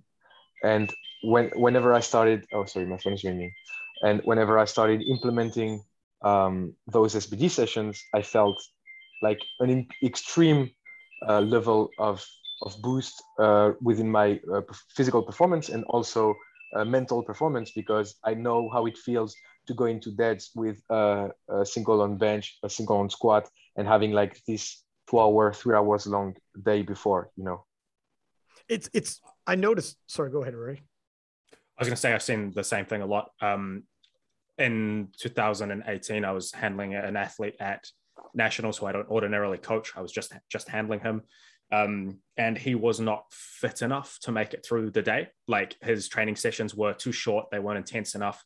And so by the time he had a 4-hour powerlifting meet, like sort of most 2/3 of the way done, he was gassed, and we had to drop a whole bunch of his deadlift warm-ups. He couldn't warm up fast enough for the speed that the meet was going. He had 20 minutes to warm up for deadlifts, and he couldn't get it done in time. Like with the scheduled, with the scheduled warm-ups he had, he was like, wasn't ready. We were skipping warm-ups. And like he could have prepared for that by specificity, right? Training to the conditions that a meet happens in. Other than squats, you need to be able to warm up for bench and deadlifts in under 20 minutes. You need to be able to bench after squatting, and you need to be able to deadlift after squatting and benching. And the easiest way to make sure you can do that is to fucking do it. Well said. And that guy's name was Brett Gibbs, by the way. But I was going to say, to your point, I do notice I think a lot of people are getting hip to that game, because not just for a little while there, Ashton Rousko was like, everyone's like, the Ashton Invitational every week where he's constantly doing SBD and going heavy. But I noticed a lot of people are doing this. You guys, Leah Bavois is always doing SBD as well. And her numbers are absolutely staggering what she's been doing. There's a lot of people I've noticed. And yeah, I think this is kind of that direction where, if you're going to condition yourself, there's nothing better. It's nothing going to hit it quite like being more specified towards it and doing a lot of variations. Okay. But some people are going to add variations just for the shit of doing variations. Yeah. And it's not going to hit the same. Yeah. So I 100% agree with you. I wanted to ask you a little bit about going into, dog. You guys realize we're getting close to 2 hours all fucking ready. Yeah. It is crazy how quickly I knew it, dude. Sometimes you tell yourself, like, I need to have somebody on, and I want to crush some time here, and I want a good podcast. And there's a few people I go to, and I know it's going to be good. And obviously, like Rory, I know we can shoot the shit for however long. But in terms of guests, like Rory's a host though. But in terms of guests, I knew, like, I have Pen on. We're just gonna go. You know what I mean? It's just gonna happen. We don't have to worry. I was like, I don't necessarily even need to have specific questions, because we're gonna end ill. I'm not gonna use them. We're gonna go off. We're gonna go off wherever. But I do want to. We can't not talk about World Championships coming up, because people will be like, what the shit, dude? So let's talk about it a little bit. This is a stacked class. Penna, so Daniel Clements, I don't know how close attention you've paid, but Daniel Clements hitting over 700 kilo to win the US Raw Nats, 2-time world champion, Mr. Perfect, Sergey Gladkick, coming from Russia. And I don't know if you know the whole background in him, or viewers or listeners listening. He won back-to-back world championships, and he didn't miss a single lift. As a matter of fact, he didn't get a single red light on a single lift. Literally perfection at the world level, incredibly hard to do. And I dubbed him as the commentator, Mr. Perfect. And then we also have fresh out of Sweden as well. This is eating home cooking here, because Sweden is hosting Eddie Berglund, who is a junior star moving into the open. Eddie's a phenomenal lifter. We got yourself, who can also hit obviously around 7. We got 3 or 4 lifters who can all total around 700 kilo, which we've never seen in an IPF World Championships. Absolutely stacked 66 kilo class. This might be one of the best stacked classes 1 through 5. It might be 1 through 5. You have some other battles, but 1 through 5, any one of you guys could take it. We could see a podium of 66s over 700 kilo. I'm not saying it's going to happen because when the battle's on, you're pushed. Some people can miss different lifts, but it's the potential for you top 3 at least. Daniel, you, and Sergey capable of hitting 700 and up. Well, Daniel has, Sergey has, and you hit 696, which is already fucking there. And you hit over just a stitch overweight, right? So you could go down into it if I'm not correct. Is that not right? No. I hit it at 65 something, 65.7 or 6. So okay. I was at weight. You're at weight, and you hit 7. So there you go. So all you guys have hit 700 and up, which is nuts. Are you going to do it all in the exact same day? You know, when you're trying to win, you might pull for a yield or whatever. But that's fucking phenomenal. We've never seen this before. What are your thoughts going into this? You know, I think I will be more prepared than ever for this meet. This past year, I had like 2 or 3 meets. And actually, I think I did a meet a little above weight, and I did 707.5. And maybe that's the meet you were referring to. That was, yeah. So I think I learned a lot lately on myself as an athlete. And to be honest, I don't know how it's going to break down, and I don't know how it's going to happen, but I think I will hit over 700, like with a margin, I think. Now, is Daniel Clemens going to do it as well? To be honest with you, I think the biggest contenders are probably Daniel Clement and Eddie Berglund. I don't see Sergey as fierce contender as those two. Dog, that's surprising for you to say. He's hit 700 before. Yeah, but I don't know how to say it. He's like strong on every lift, but he doesn't have that crazy lift where if on this day he's a madman, then, you know, like Daniel Clemens, like he can pull like 320 if he's crazy that day. Eddie can bench like 220 if he's crazy that day. And for me, he doesn't have that quote unquote X factor that makes him that competitor where you're like, if he catches fire on his movement, then like if Eddie benches 220, 225, man, he's going to total 725 easy, like without breaking a sweat. You know what I mean? Obviously he has to do that, but that's the way I view it. And also same with Daniel Clement with his deadlift. Like if he's deadlifting 320, 325, like, you know, that's hard to beat. Where I don't see Sergey having that quote unquote X factor, making a lift go nuts and his total goes up like 710 plus, 715 plus, 720 plus. Glad kick is ultra consistent, right? Like he's going to squat something between 250 and 255. Yeah, exactly. He's going to bench 160 or 165, and he's going to deadlift around about 275. And it's like there's no chance that he comes in and he pulls 305 or 310 or something, right? Yeah. On the flip side, and that's how he became Mr. Perfect, is like he was never missing and blah, blah, blah. On the flip side, and this is when things get interesting. When a guy like that, I accustom him to like a Bryce Lewis to an extent, and there's other individuals off the top of my head. He just comes to me because at one point he was Mr. Consistency as well, where when other people are those specialists like you named. Like here's what I've seen having commentated every session for the past half decade is you will have that crazy big bencher, crazy big squatter, crazy big deadlifter. And they're all in the same session. So the squatter knows I need to go all out and build my total off my squat. The bencher knows I need to go all out on my last bench. The deadlifter, Daniel Clements, if you're pulling sumo and you're going all out, it's 50-50 when you get to that top end and you got the winning pull in hand. Like it gets dicey. All of it gets dicey when it's the last, right? Sometimes each individuals get pushed and pushed hard because they know if they're going to win this with a field that deep, they go really big on that one lift that's yours. You got the big bench, you're going huge on your third bench. You got the big squat, the big whatever, right? And sometimes when other people start missing, that Mr. Consistency individual that isn't as flashy in one single, but is real even keel across the board, we've seen it where people are super hyped thinking, you know, the 83s for US Raw Nats, we could have 4 people 830 and up, and really only one guy was 830 and up, and everyone else was started missing lifts here and there.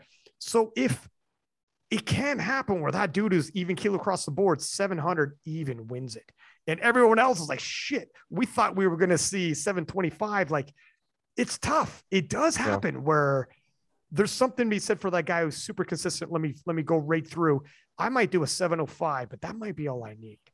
And you might be capable of 720, but when you're towing that line of brilliance with one lift, like a Eddie Berglund bench, you can be brilliant and hit it or fucking not. Same with that deadlift.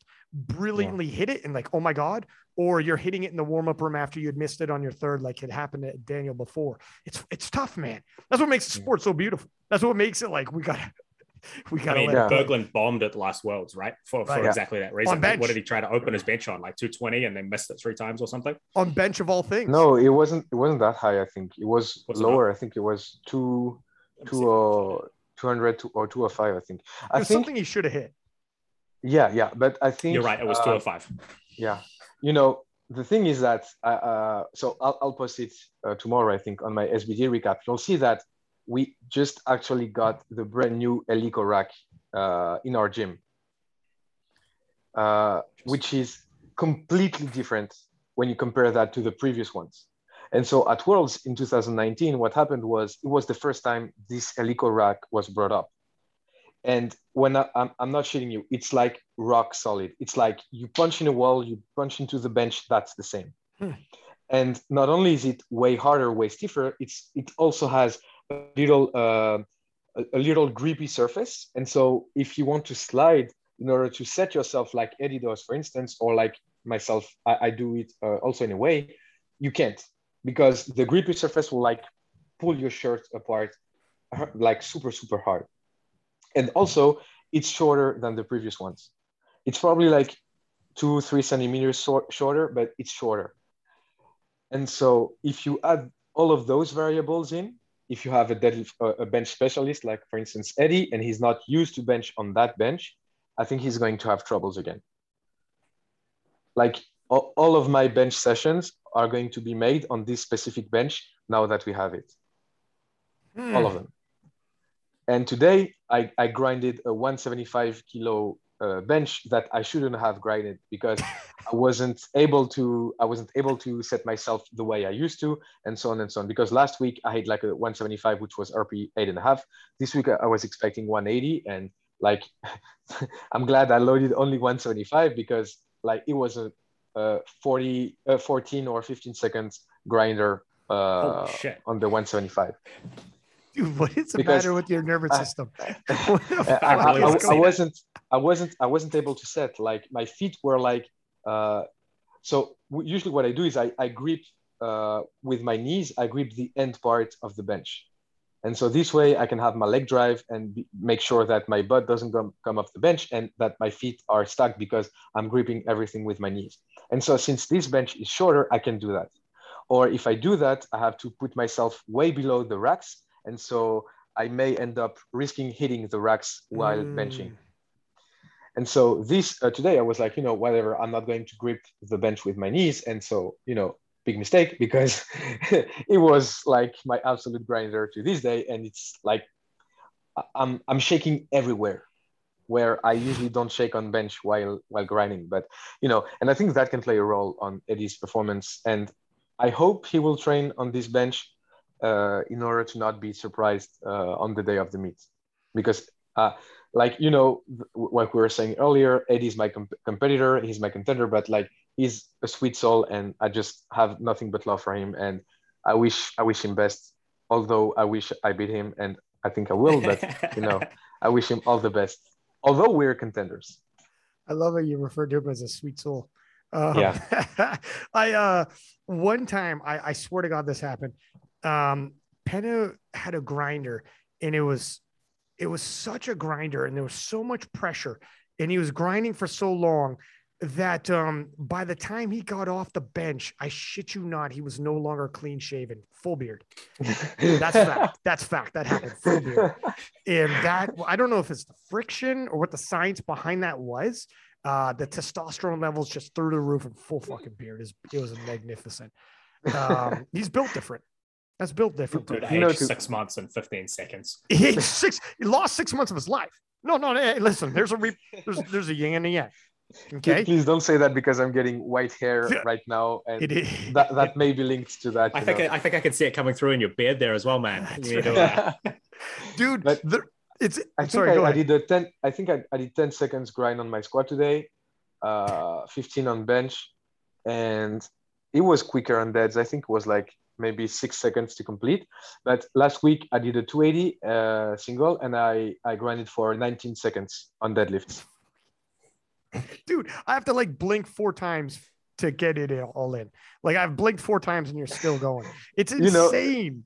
The guys at the gym like stopped cheering me on, because it was so long and you don't have any voice right past that. Yeah, they're like, yeah, with the old Instagram, you would have had to cut that video in 2 and upload it twice as 2 separate bits.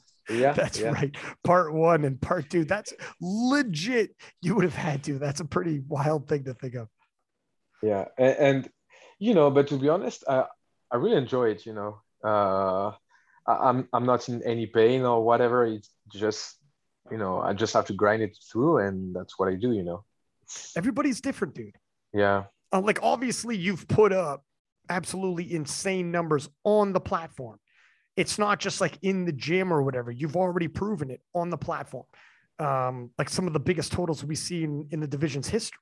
So it is what it is, man. You'd be a fool to try to stop it. Like if you hooked up with a coach and it's like, we want to go speed, less grinding, less blah, blah, blah. It's like, man, that's a hell of a risk for me to completely change everything I've done when I'm this close. How is this thing going to shake up? What do you mean? What's your prediction? For the 66 kilo class, as well as the 63 kilo class in the women's, where your girl Leah. I want both. If you want, we can also do the 47s open women. Because that's Tiffany's in there, right? Yeah. And that's another. Were you coaching Tiffany previously when I last had you on? I can't remember. No. She wasn't powerlifting back then. That's crazy. She just started like 1 year ago or 1 year and a half. She comes from boxing, actually. And really? Yeah. And the thing is that I went with Leah to do a seminar in the gym that she was training in. And so she was there, all cute, writing everything down in her little notebook and stuff. And so, I checked that and I was like, oh, she's really in the sport. She's interested. And so the thing is that back then she couldn't compete in boxing because she was too light. She was like 40 kilos, 40.5. So extremely light. 1 sec for our North American. Let me just quickly convert this, my man. I think that is 90 pounds. 88 pounds. Oh my. Yeah, 88 pounds. Okay. Yeah. So she didn't have any competition because, like, you have to find people around your weight class in boxing in order to have a boxing match. But she couldn't because she was 18 or 19, 18 back then. And so, she was like too old and too light. And so she was powerlifting and, she had some potential because I think she hit like a 250, 260 total, around 40 kilos body weight back then, which was like pretty decent. And so she came at the gym once, twice. She started working with another guy that we have at the gym, whose name is Julien. And then back then, she came to me for me to coach her like over a year ago. I think it is right now. And so we started working together, and now she's close to 400 kilos total in training. It's insane. Okay. So for people who, like, anyone listening, if you're not paying attention to the 47 kilo class, Heather Connor is the 47 kilo queen. And she just hit one of the longest standing powerlifting records we got in the classic, because records fall all the time, with a 408, I believe. And Heather's the GOAT. For this lady, Tiffany, to be a teen, hasn't even filled out the 47s, only been training a year, and she's a teenager. and she's still not filling out the 47s, let alone cutting down at all. For her to be in the late 300s, pushing in on 400 is insane, man. Yeah. In a year, in Yeah. a year's training, like her future, by the time she makes it into the open, my God, man. Yeah. And, you know, to link everything, at first we talked about belief. And the thing is that since Tiffany is training with us, and especially with Leah, because she looks up to Leah, for her, she's not that great. She's not strong. And I think the fact that she thinks she's not strong is actually a part of the reason why she pushed that far, that fast. Because she's like, I have to get better, because when you compare my numbers to Leah's, then I'm not good, I'm not strong. But yeah, you're 20 kilos under Leah and stuff and whatnot. But, you know, and Leah is probably top 3 girls in the world right now. And for me, next 63 kilos GOAT, but that's another argument. But yeah, she's a monster. And, you know, I don't know if she's going to beat Heather, because Heather is probably actually like at the time we're speaking, the best in the 47s, and she has been for years now. But I think Tiffany is going to be a really great competition for her. And, you know, I really think she can beat her. Yeah, if not now, like if not, be really close. Yeah, make it, at least give her like everybody an entertaining go, and Heather a go, where at least Heather's like, all right, I can't miss lifts. I'm not just going to eat food here. I got to make sure I get my lifts in. Which is all you can ask when your closest competitor is a teenager who's just been training a year. That's fucking remarkable. That's remarkable. You know, and down the road, who knows what she's going to be capable of. And also there's a famous quote by a jiu-jitsu guy, Rickson Gracie, and someone was asking him, like, how do you get so good? And he's like, listen, and the person named all these people that he wanted to be like, and Rickson goes, if you want to be a lion, you have to start training with lions. And that's what Tiffany's doing, where she's like, no, I need to do better. I show up every fucking day and I gotta pick it up. I can't, I'm not going home early. I seen fucking Penna grow a beard over the one rep of a bench press. You're telling me I'm not working hard enough? When I'm done squatting and I got to shave my legs again, we're good. We're getting there. We're getting close. We're getting close to peaking. That's the barometer. There's the variable, Rory. Okay. There's the variable. Okay. But but you know, at first she wasn't really grinding a lot, and she was like, yeah, but it was too heavy. And I was like, did you look at me? Like, don't give up halfway. And she was like halfway through, and she was like, no, it's not, it's too heavy. And she was like letting go of the bar. And I was like, never let go of the bar. Like, you grind as hard as you can. And if it's not good because your butt came off the bench or the bar came down or whatever, then the refs are going to give red light. But you're not the one deciding that you have to stop mid-rep. Like, you go all in and you give it your absolute best. And if it's going through, it's going through. And if it's not, it's not.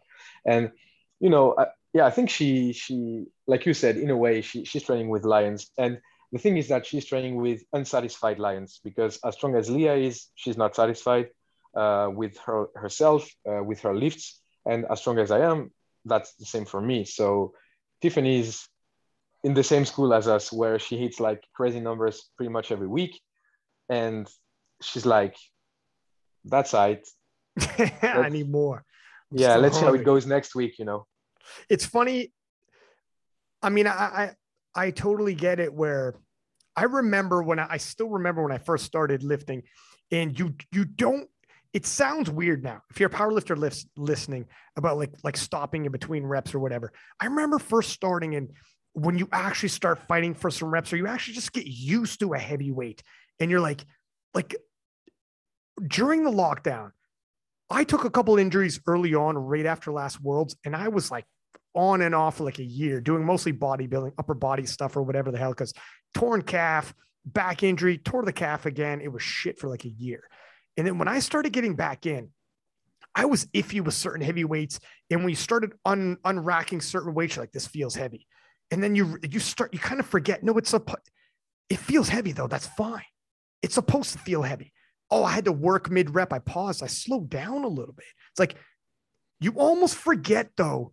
But now when I'm knee deep in the shit, so to speak, in this crazy volume, and you have someone saying, you got to start hitting certain numbers or else. And I remember like Jason Trombley, who wrote this program, is like, I understand you got to do RPs, but I really can't stress enough. If you don't hit proper numbers enough times, you're just not going to get stronger. It doesn't matter how much volume you do.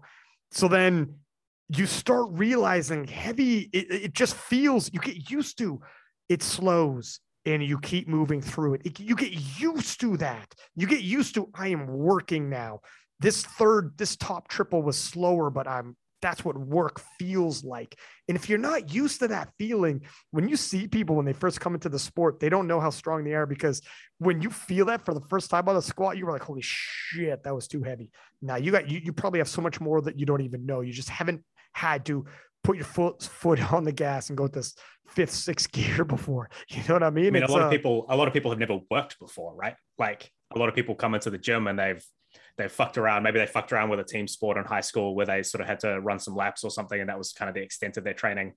And then when you're in front of a coach who's saying like, actually you can do better than that, and I want to see you do better than that next time, and you actually have to try for the first time, like that's quite a big difference. It's quite a big change.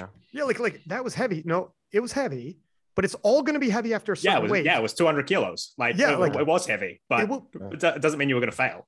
You need to work through it. You need to it slowed. Keep going. Like, let's go. when you reposted the double I did with 280, some people in the comments were like, so the guy just absolutely grinds the first rep, and he's like, I'm good for a second one. And honestly, when I did the first rep, I was like, oh, let's go. The second is going to be easy. And I think I could have done a triple with that weight that day. And I didn't post the 282 I did on Tuesday, but that was exactly the same scenario. Like the first one was slow, but I was like, okay, let's go. The second one will be okay. And I did the second one without any problem. So like you said, I think sometimes you have to be willing to work in a way. And you also have to understand that no one is going to do it for you, and that your competition is working hard.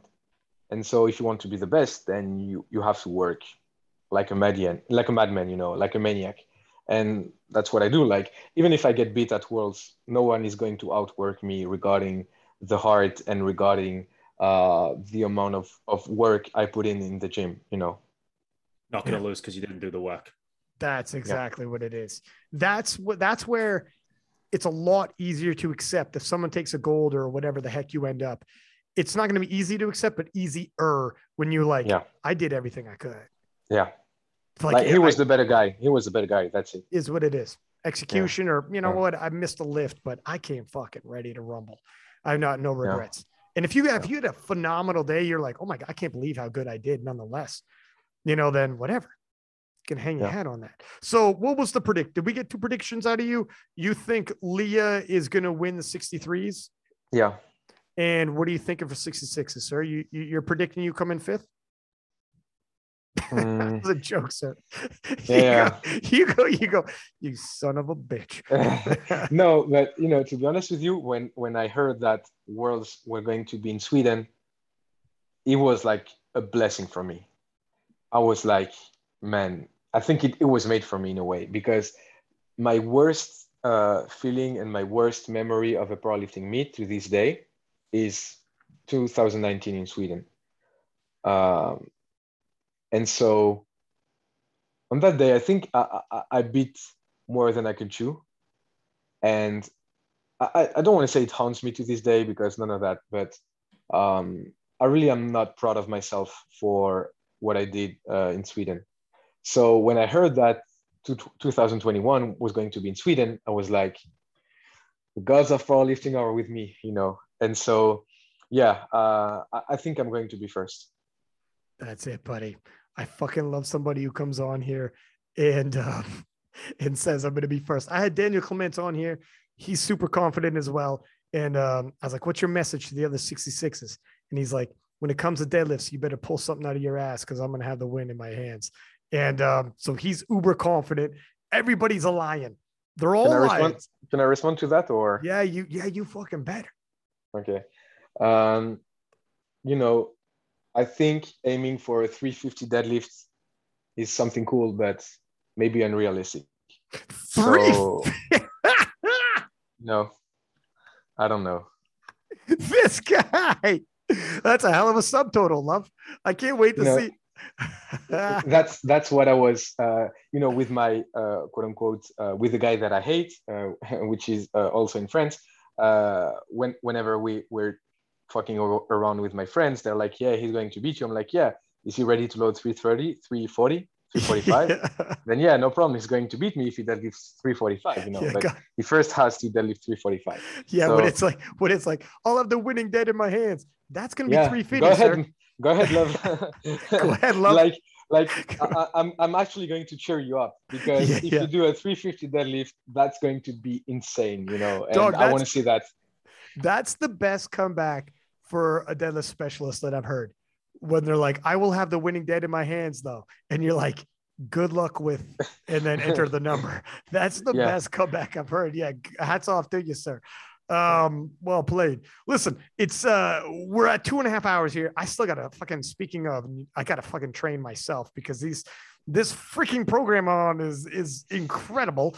But dude, thank you very much for coming on, Penna. Like we crush over 2 hours every time. Easy.